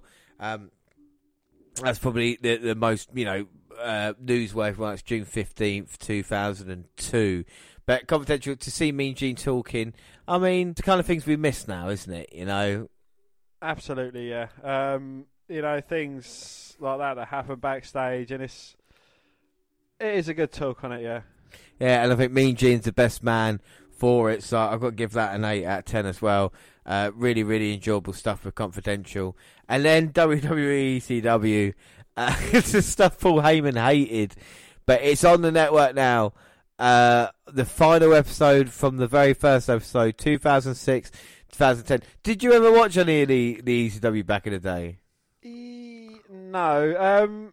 There's things I'd probably go back through and watch, like, the CM Punk moments throughout that. But, aside from that, it probably wouldn't interest me at all. No, I mean, there was some awful stuff, Like I said, to see people like CM Punk and John Morrison taking strides through, but after a while, it kind of really got Miz and Morrison as well. I had a lot of success in ECW, but it's good to see it. To see what become a lot of, things went wrong with ECW, Kurt Angle leaving, of course, the Chris Benoit tragedy, and eventual demise. But it's good that it's on there. And again, a very strong, even though the content's not that great, it's still 8 out of 10 for me. And then finally, Hidden Gems. It's something we follow every month on the WWE Network. And I absolutely love this category because it just gives you hidden gems. Just pick. Oh, fantastic, aren't they, Yeah, absolutely. There's, it goes from FCW champion Seth Rollins defending his title against Cassius Ohno, or you've got Dean Ambrose going on against William Regal. They are just literally hidden gems. Without a shadow of a doubt. And, the latest one, talk about, select. Look at this. Look at the selection of years here. 55 to 28. 1951. 1951 to... my TV can't even fit that into a screen. That's how far low down it goes. The first one is Fez versus Gunkel. A journey back in time to see Lou Fez defend the NWA World Heavyweight Championship against Ray Gunkel in a 2 out of 3 falls match. And the latest one is a UK title, Pete Dunne versus Mark Andrews, where you can see us in the crowd there because we are front row. That is involved in the hidden. You don't believe me? So my favourite show, without a doubt, was Legends of Wrestling on that. But I have got a lot of 9s like Nitro and Hidden Gems and other stuff. I do love the Vault. I do love the Vault section. For me, I'm going to give it a 9 out of 10. So let's work out what the best thing is in the WWE Network. On the Hidden Gems, June 8, 2017, you see me and Dan at ringside. For Pete's sake, go back and watch it. Again, send a picture to James of us and you win a free shout-out. Without a doubt. So that is everything on the network. Talk about schedules quickly. Do you actually go on the schedule at all and watch it? No. No, I don't really either, apart from obviously when it's pay-per-views and stuff. I think there's a little bit more they could do with schedules. If it's like Rumble pay-per-views, just keep playing them. I know they try to. But, I think the schedule should be important in that way. As for search function, I've not really, we talked about it before and the things that we would change as well, wouldn't they, Would you like to personalise your account in any way? Yeah, I'd like to be able to kind of make a playlist. Yeah. I think that'd be cool, Would you want to see any other content added to the WWE Network? I'd like to see some more new content. What new in what way? Like I mentioned throughout some of the shows, I'd like to see wrestlers choosing their favourite matches that they've been in and kind of talking over them. And, just a few little other bits and pieces that make me happy as well. All right. So here we go. We've got the scores for what category was better For originals, I said 8.5. You said 8. Collections was 8 all. Pay-per-views was 9 for me, 8.25 for you. In-ring, 9.25 for me, 9.5 for you. And Vault is 9. So overall, the in-ring section got the most in both of our cases, 9.5 and 9.25. So I guess in-ring is the thing we watch the most here. But out of all the programs, which would you say is your favourite thing you've ever seen on the WWE Network? NXT. NXT. That's so your favourite program is NXT, and I think it'll be hard to argue against that as well. Even though I do love all the kind of classic content that's involved, I might, when you look at pay-per-views and everything like this, it's difficult to argue against. But it's just how much great content there is on the, I think that's what we found. So overall, Dan, for the network, what is your score out of 10? First off, is it worth $9.99 a month? Absolutely, yes, without a shadow of a doubt. After these, there's been over 225 episodes if you include the extras and the stocking fillers and so on and so forth. But the amount of content we've watched on there, and we've barely scratched the surface. It is, definitely worth the $9.99 a month. And all these people I've seen online, they kind of cancelled their subscription just because they don't like a pay-per-view or where the pay-per-view is being held, or one reason or another. Completely silly, pathetic reasons, I believe. But each of their own. If you don't want to pay for it, don't, But I think it is more than worth the $9.99 a month. I think without a doubt. So what is your... I should say, sorry, the Vault had 25 programs. So if you add the 25 to the 19 in-ring that we had there, and then we add it to the collections, of course, that was 78 collections. That we went through, and then of course the original shows, which was 35, 157 different categories or different folders that we went through. That's not counting the WWE pay-per-views and everything that we went through. If we did that, that would be an incredible figure. So I think discounted WWE pay 157 different things. I think there's a lot on the network to watch. Like I said, it's definitely worthwhile. Absolutely, yeah. There is a lot of crap that, but different people like different things. So, what we might find crap, you might thoroughly enjoy, and, fair play to you. And things that we enjoy, you might not enjoy as much. Exactly. But there's a choice there, and that's what the good thing about it is. Overall rating out of 10 for the network? I am going to give it, for just content and everything, I'm going to give it 8 3/4. 8 3/4 out of 10. So it can do a little bit more. We've talked about the kind of change, like I said, maybe newer content to it. Would you want to see other promotions involved in the network? I would love to a few independent promotions involved in it. As much more of the independent stuff as they can get. There's a lot of UK independents about, as we've kind of read off a huge list of them. Loads about America and, different countries across Europe, Mexico, and everywhere. Without doubt, and this is what we do on the WNR podcast. It's not just WWE, but it is, trying to look at everything else that's going on in the wrestling world. But the WWE, network is our bread and butter, and that's why we do the network review and everything else. We couldn't do what we do today if it wasn't for the network and what we did right to begin with. I'm going to give it a 9 out of 10 because, it needs a bit of improvement, but I love the network. And, with Netflix and everything else, I would say the network is the thing I probably watch the most anyway. But that is it, the full-on WNet review. We don't have to do it again now for another 125 episodes, Dan. So we'll be fine. So there you go, it's 250 done. So 225 episodes time, so it'd be 450 we could do it again. 450, yeah. Yeah, so episode 450, there you go, that's not bad, So anyway, thank you everybody for listening and just everything, we say thank you, but we mean it from the bottom of our hearts. And Dan said earlier, you can follow us or send us a message wherever you can on social media, on Twitter at WWE Network Review and WWE. I'm at @J_Rowlands across all the Google platforms. Send us an email at WNRpodcast@gmail.com. We're on Instagram, the WNR Podcast. We're on Facebook. Yes, Facebook, come and find our page and give us a like with a WWE Network Review podcast. And come and find me and add me as a friend. I am Vince McDan. Subscribe to our YouTube channel, WWE Network Review Podcast. We've got all clips on there. Podcasts go up on YouTube at the same time as other places like SoundCloud. On your phone. We're on Spreaker Radio. We've got live shows, Stitch Radio and iTunes. But you can down and subscribe there. But that's not it. We've also got our website underway, which should be finished around the time of SummerSlam. SummerSlam next year. SummerSlam 2020. Yeah.